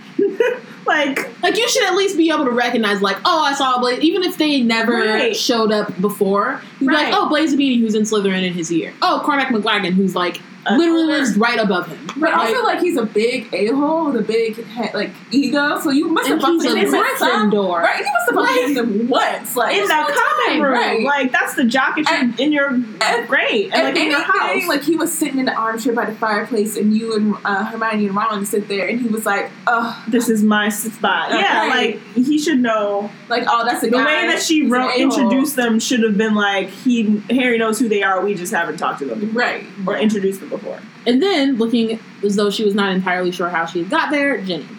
Now, do you know everyone? Blaze Zamini is in your year, of course. Zamini didn't make any sign of recognition or greeting, nor did Harry or Neville. Oh my goodness, Blaze is Black Panther when I don't care. I don't care. I feel like he probably did that for McClagan. McClagan was probably like, he looks like a spiffing kind of fellow. He's like, I don't care. I don't care. Just move out of my way. It's nice for you. He says, this is Cormac McLagan. Perhaps you've come across each other? No?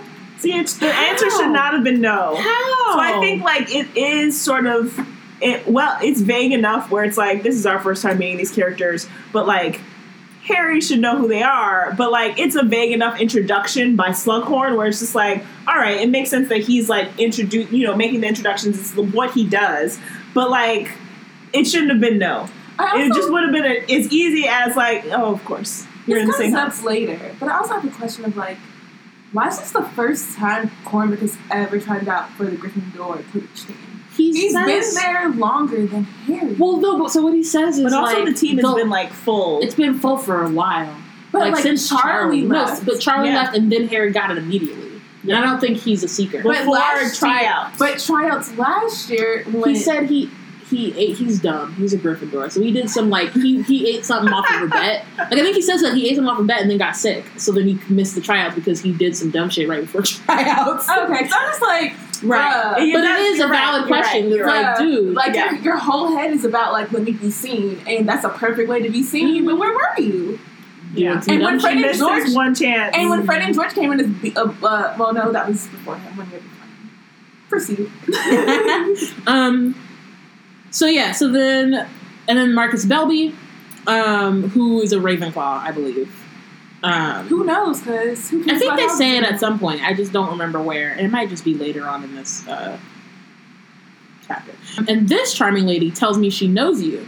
Ginny grimaced at Harry and Neville from behind Slughorn's back. Well, now this is most pleasant, said Slughorn cozily.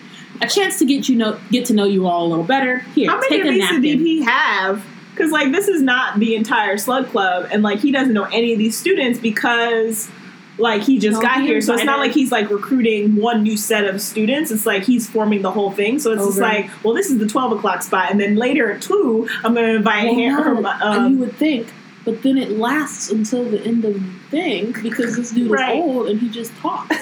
You're right. So you're right. It's like, it's one of those. Why did he have, like, multiple sessions? You know, like, these compartments are small. Like, you would think he would have, like, a 12 o'clock. All right, these are some perspectives. You know, at 2 o'clock, these are some more. What? No. But is this not like a dining car or something? Like, because then it would be a little bit bigger. No. Big enough for, I think it's just a regular. Yeah, there's no car. And I think there's only mention of a dining car because it's just a trolley. Yeah. That comes around. And so he fits, like, 6 people in here. But I feel like or 7. And also he should be able to do the magic to expand the car to fit all the students. Because again, this is not the entire Slug Club. So what made him? I think it besides plot, what made him pick these? Because they're we'll find out. But I think, like, also he's also, like, feeling them out, which I think we'll see. Yeah. So I wonder if he just brought the other ones together at times Harry wasn't there to meet the other ones. So he was just like mixing the pairings up to see how they all bounce off of each other, but without Harry being there for some reason. Yeah. Here, take a napkin. I've packed my own lunch. The trolley, as I remember it, is heavy on the licorice wands, and the poor old man's digestive system isn't quite up to such things. Which I always had a question about. Yikes! Ew. You don't even know all of that. Like, thank you. I know what to look up forward to when I'm 106. But also, don't go near his bathroom. But yeah, no, I just, like, also always had that question about the lunch trolley because it doesn't have any lunch on it. Nope. It's just snacks, and then, it's like, you're starving candy. by the end of it. Right, so you're prepared for the feast, but it's just candy and a woman who will hunt you down. Nope, not. Can we? That's not canon. It is. I'm gonna go see it in September, y'all. Oh, you are? Yeah. It looks I'll let y'all know if I make it. Beautiful. That's what gowns. I'm going for. But I'll let y'all know if I make it past part 1. If I'm just gonna meet Eliana and be like, "Yo, so I will see your part 2. Shop? I will take your part 2 ticket." Like, I am Portia. We are both light.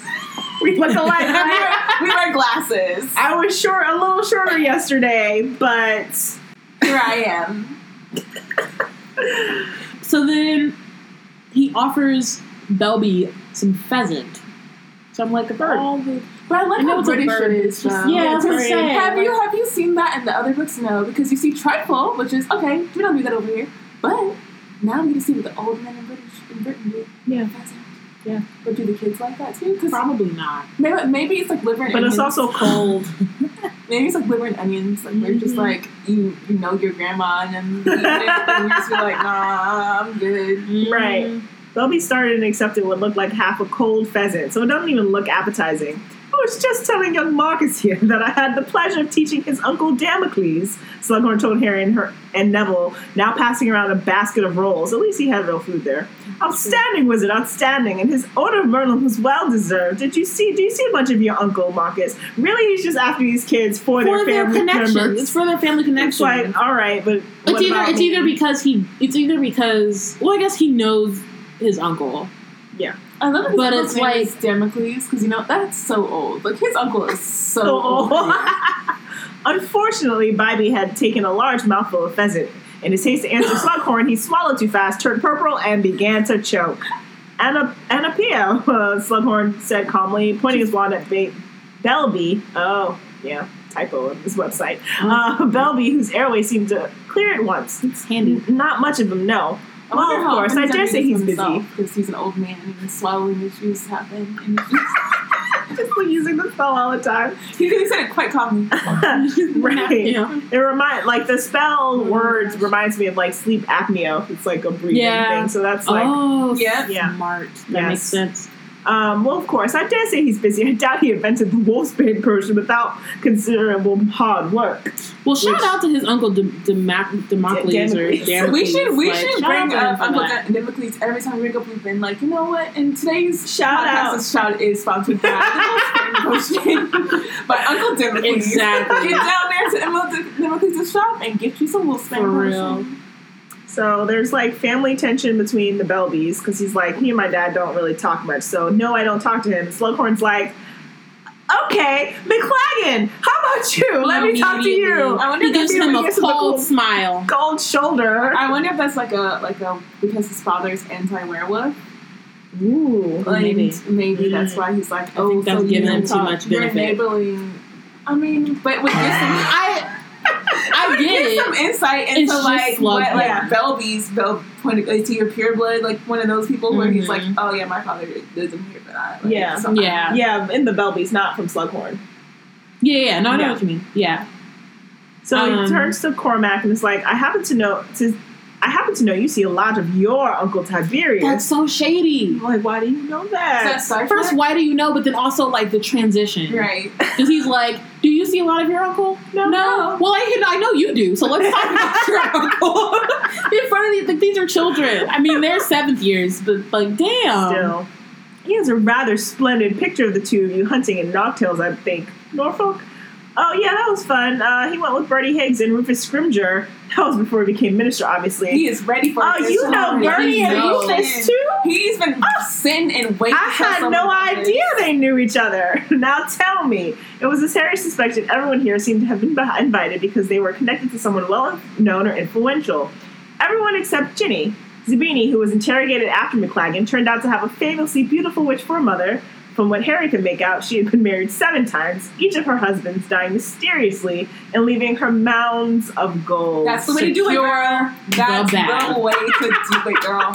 Secure the bag. You're like, I'm tired, but I'm gorgeous. She's out here, you know the roads, like sheer Savage Fenty just came out with this. That. Every time one dies, she goes. Every time one dies, she's Rihanna. She picks one out of her. She's Rihanna. She picks out one out of her closet. She has She has different colors. She got like a black, like a she got a cape room, like Lando Calrissian. Exactly. And she just puts it on. And then when the R's come, she's like, "Oh, it's so sad, my poor husband.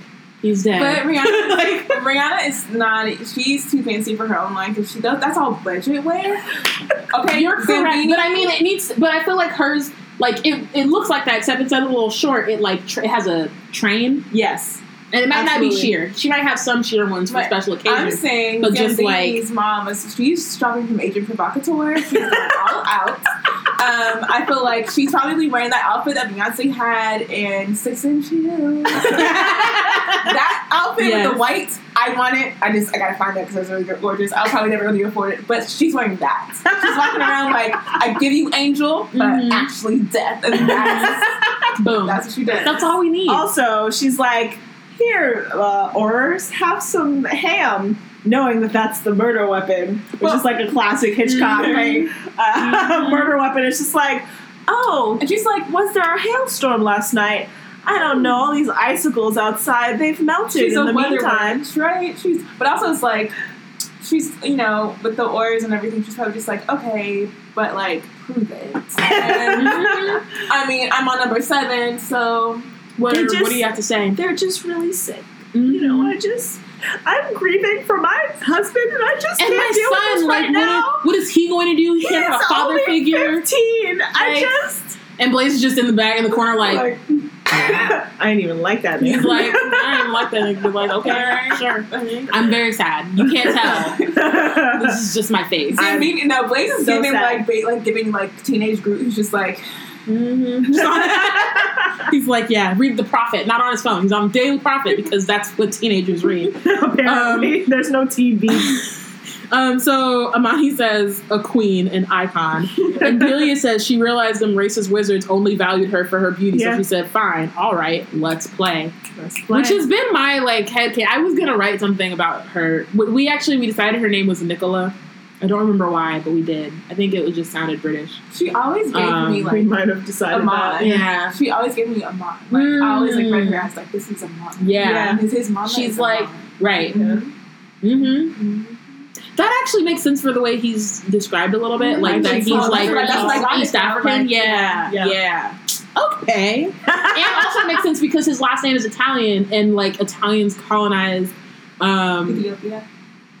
Yeah, and at some point, so it makes sense, and it makes it he doesn't have to be mixed. That just happens to be his last name. Well then, he's definitely not mixed. I feel like he's not. My personal headcanon is that she actually liked Blaze's father, but then he dies, and then she just keeps the game going. Right. But I'm curious as to if there was more before him, or if that was her true love, and she was heartbroken. That's what I've always thought. Then she was just well, now I'm ruthless. But also she's heartless now. On which man was so husband number 3 could have been Gandhi's father. We don't know. Right. It was husband number something. Right. Exactly. Yeah. That's what I'm saying though. It's just I think that she found the one because she only has one child, but she doesn't. But also, so she knows about birth control, right? But she also could have been like. Oh man! In order to get gold out of this one, I gotta have a kid. She could be 100% ruthless and not just 98. True. It's true. I remember I think it's in the wiki or something they're theorizing. They're not saying it for facts, but in the wiki they're saying because his last name is Italian, he's probably Italian and whatever. I mean, he could be they're Black Italian, but I think East African people have names from all over because we were colonized by so many people. So the names they exist. They happen. They happen. Yep, with full Black people. Yep. Delia's headcanon is that she doesn't think she was ever married to his father, but that his dad died before they could marry, and that was her one true love. Spicy. Or it was a side boo. She was like, "You my real love, but I gotta kill him first." But then maybe he died, and she was just like, "Well, now everybody did, so I'm just gonna take care of my son and secure the bag." Hey, where's Eliana? Because we have we have thoughts. We have thoughts. We have plots and casting.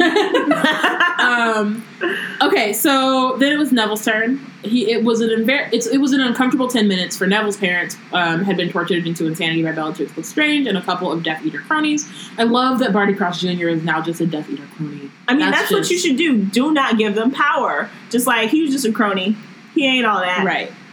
Meanwhile, he literally was your professor. I am the Dark Lord's favored one. I found him in the wild. I alone have to stay faithful and tortured people till they could not ever function as full humans ever again. All for the sake of nothing.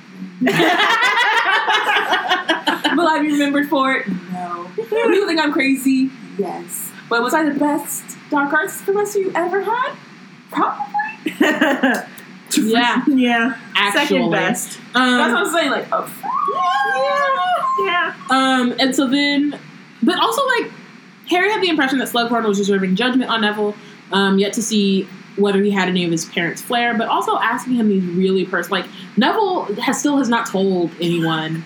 Like, Harry and the Weasleys and Hermione or whatever, like, they found out on accident. Like, they Neville didn't come up to them and say anything. So then the fact that Slughorn, who knows, because he's an adult and, like, you know, probably read the paper or whatever, like, the fact that he just is asking him this stuff in front of people who would not know otherwise, or, like, because other families could have told, like, oh, yeah, like, oh, who was in your year this year? Oh, that's that boy had a tragic backstory. You know, like, oh, he's more basically what happens with Dumbledore telling Harry. It's like, oh, well, I guess you need context to understand why this is terrible and why this is a memory that I don't like to hold in my head. But it just seems like Neville doesn't know why he's there, and he gets there and now he's interrogated about, like, this terrible thing that happened to his parents. Are you like Harry Potter? Like, I read the story from this year last year, how he takes his tragedy and he makes it propel him into better. Are you like that? Is that what you do? Right. Are your eyes glistening with the ghosts of your past?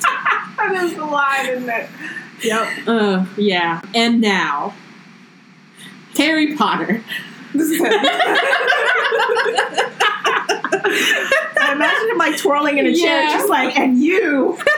But he's like, and now, like, he's presenting her. Wizarding news.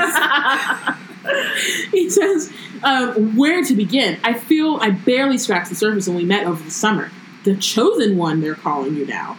Harry said nothing. Belby, McLaggen, and Zabini were all staring at him. I feel like Blaze was just looking like, word? Of course it's Slughorn. There have been rumors for years. I remember when, after that terrible night, why must Lily, we James, and you survived. One of these poor But the way that he's saying it too is very much like he's trying to not say it, but he's also very much saying it. But I feel like he's like narrating to the people on the table who already know this story. But he's like, I've got to tell it because I tell it the right way. I was old enough to remember. You wasn't old enough to remember that night. I remember that night. Really, but also he's literally bringing up everybody's like family dirty laundry. Like Belby's like, my parents, my brother, my uncle, and my dad actually do not speak, and it's like a family like feud, and like, hi, Mr. Zabini, tell me about your mother's seventh husband.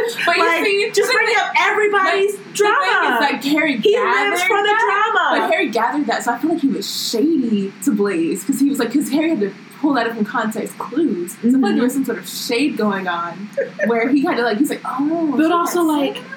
But you had to at least know. Yeah, he's like, what? Oh, he's probably like, I remember your mother, and then after she graduated, the first husband, and then the second one. Her second and husband was one of my students. And then the third, and then the fourth, and then she's very beautiful.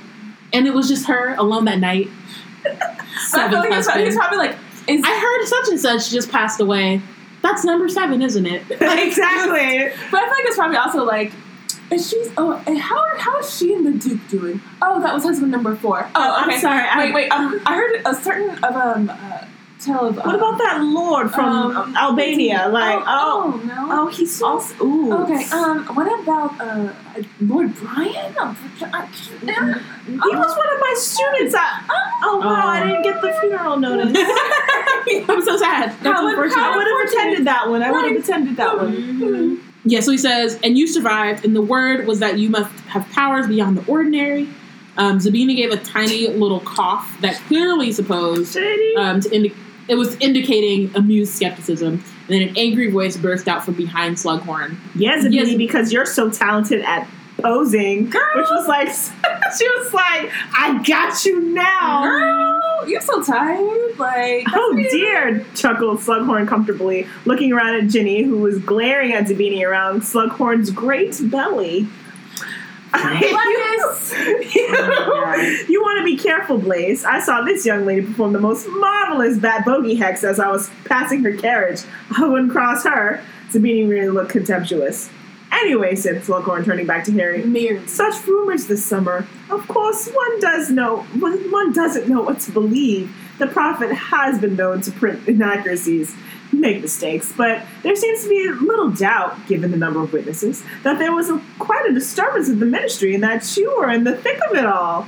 Harry, who could not see any way out of this without flatly lying, nodded, but still said nothing. Slughorn beamed at him. So modest, so modest. No wonder Dumbledore is so fond of you. You weren't there then, but the rest of the story is so sensational. Of course, one doesn't know quite what to believe. This fabled prophecy, for instance. We never heard a prophecy, said Neville, turning geranium pink as he said it. That's right, said Ginny staunchly. Neville and I were both there too, and all this chosen one rubbish is just the prophet making things up as usual. You were both there too, were you?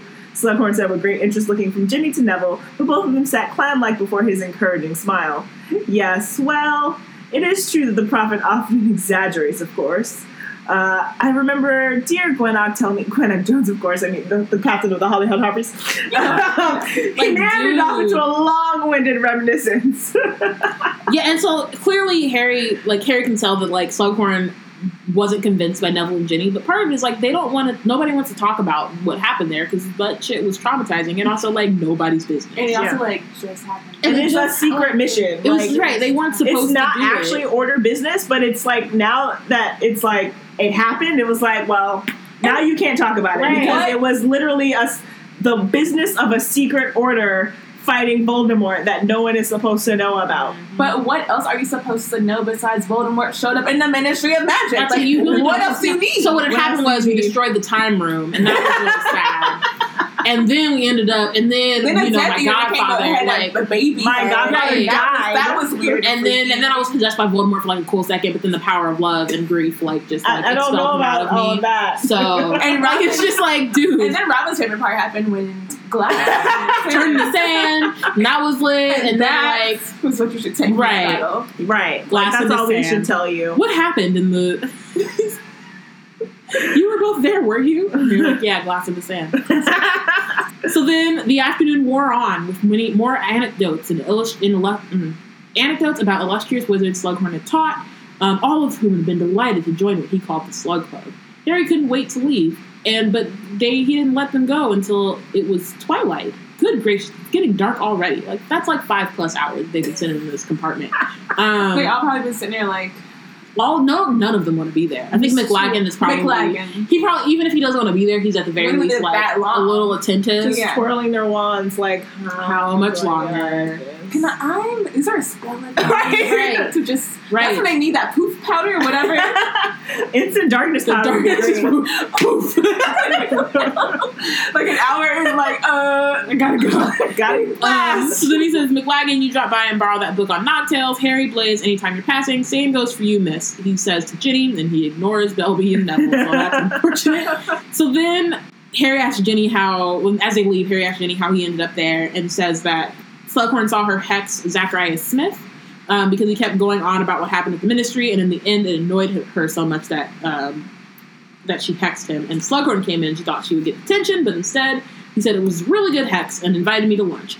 That is so out of pocket, but Zacharias Smith... It's very Slytherin of him to appreciate that. Yeah, he was exactly. We're on a trip to school, and just come with me. All right, have some lunch for you. All right. That shows gumption. Right.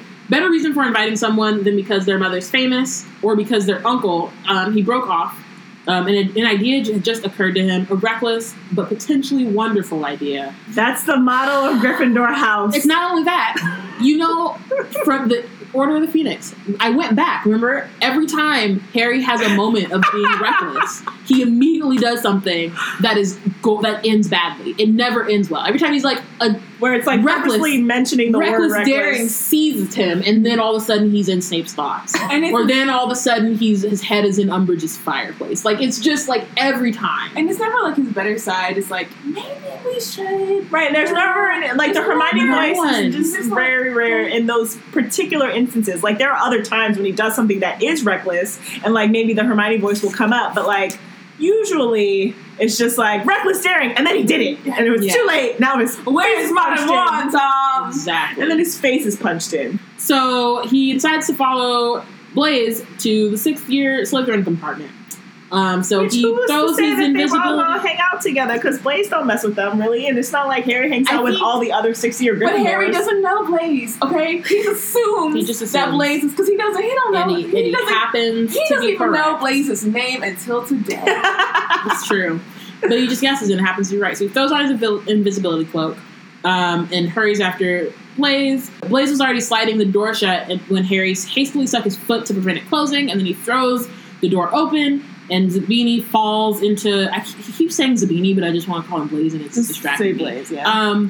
And he topples into Goyle's lap. They have a little stare off or glare off, and Harry jumps onto the luggage rack.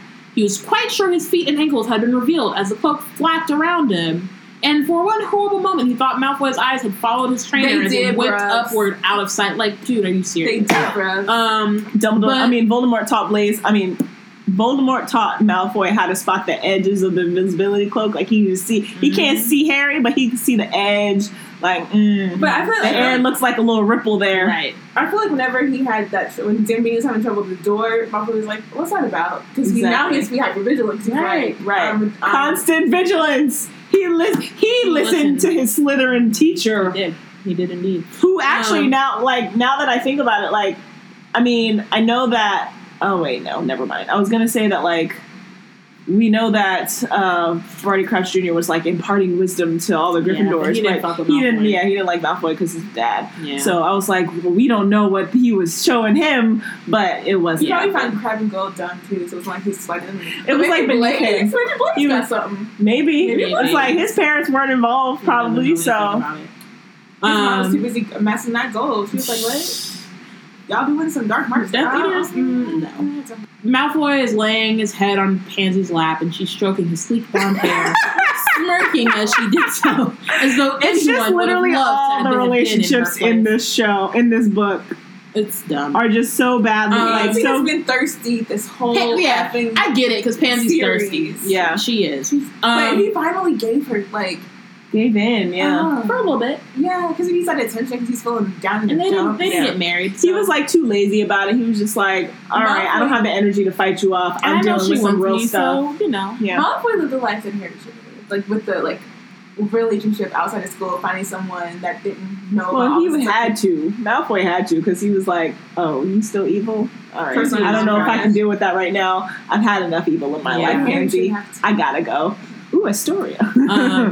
Okay, yeah. So then Malfoy asks Blaze what Slughorn wanted, and he said, just trying to make up to well-connected people. Not that he managed to find many. I feel like Blaze is, not interested in this at all, but he's like, I'll do it, whatever. He just seems very much, not into what Slughorn is doing, but also is not gonna not go. Yeah. He's just Slytherin. Because he also wants the connection. Yeah, right. I think, but it seems to me it seems to me that he's kind of looking down at the way that Slughorn is... The way doing it. Yeah, he's just this is dumb, but okay, whatever. So then Blaze tells him who all was there, and Malfoy is he invited Longbottom?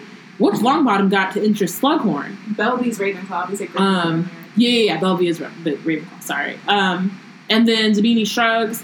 Potter, precious Potter. Obviously he wanted to get a look at the chosen one. But that Weasley girl, what's so special about her? A lot of boys like her, said Pansy, watching Malfoy out of the corner of her eyes for his reflection. So jealous for his Even reaction. you think she's good looking, don't you, Blaze? And we all know how hard you are to please. Do you really know? Ew. First of all, do you know that he thinks she's pretty? You don't. You're just saying what. But how hard? How is Pansy just going around to all the Slytherin boys around the block trying to see which ones she could okay.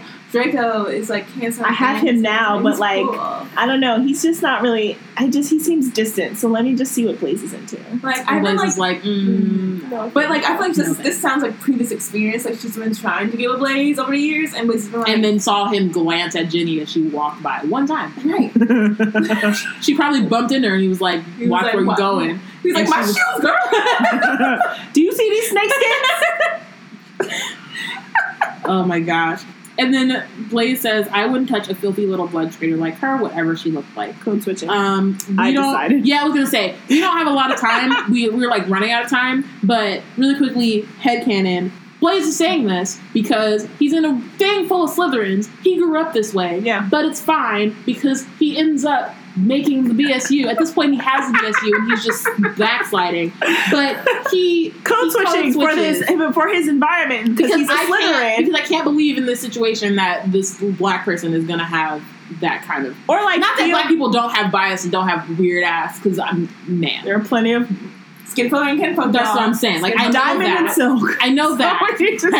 Right. So Stacey Dash. So I know that, but also it doesn't, within the context of this, it doesn't make very much sense. Right. And so, like, it definitely and it feels more like a way to just get them discount race as, like, being a thing, to have this black person say some racist shit. Yeah, but also, like, he doesn't engage in the same way. Like, he doesn't even actually call her a mudblood. He just calls her a blood traitor, which is just like the neutral sort of term that you can use in order to just like get them to stop talking. Like, this is just like him for us, because we are team good Blaze here on Wizard We're Team. Complicated, nuanced Blaze Zabini, who has a heart of gold, but hangs around some terrible people. Partially because he's just like forced to, just by circumstance of and he's a Slytherin, so in order to be self-preserving and to like get where he needs to get, he's like, cool, I'll spout that he's shit. Like, I'm just reach out after we graduate. Right, like, and it's not to say that what he just said is not problematic, because it is, and he probably should not. Yeah. But also, I don't believe off of just that, because he's not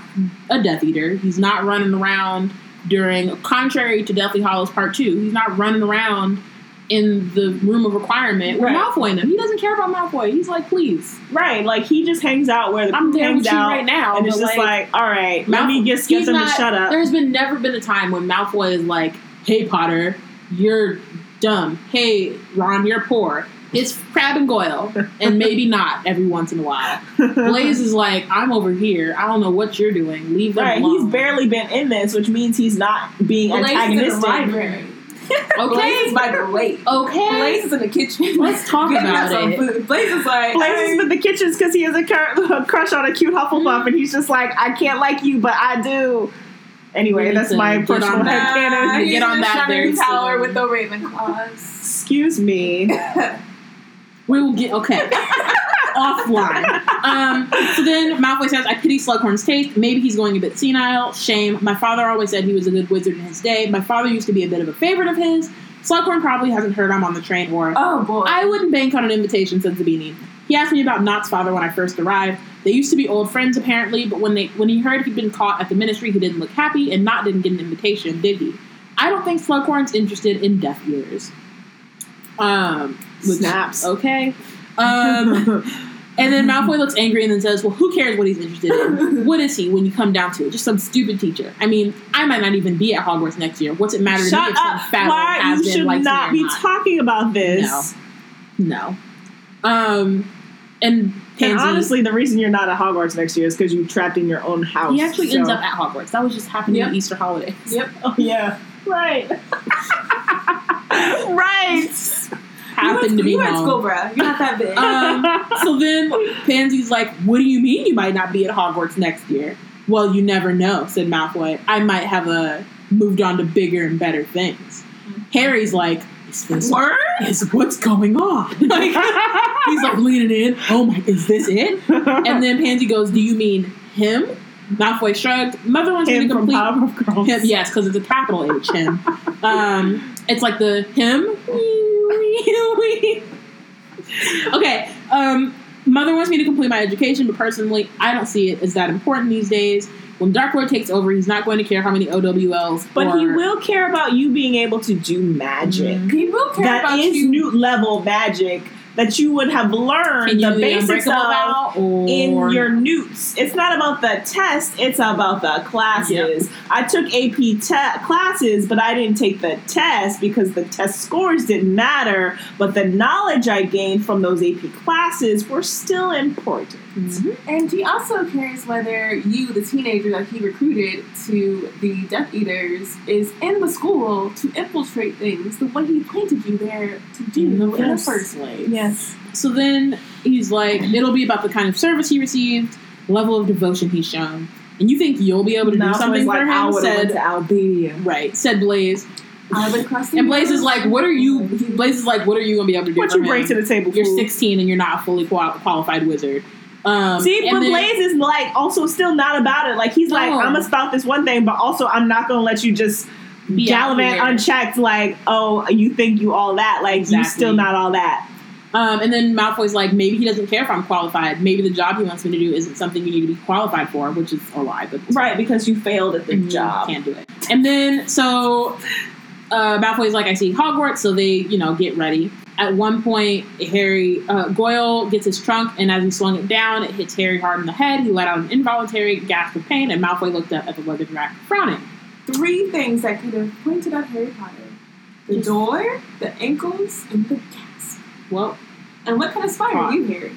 A terrible one. Awful one. He's never been good at it. It's a Gryffindor. So then the door. Honestly, Blaze could be spy right now, and we wouldn't know because he's a good spy. Slytherin. So Harry. So the train stops.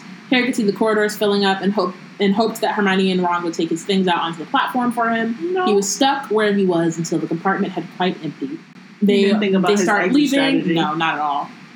You go on, Malfoy tells Pansy, I just wanted to check something. Pansy left. Now Harry and Malfoy were alone in the compartment.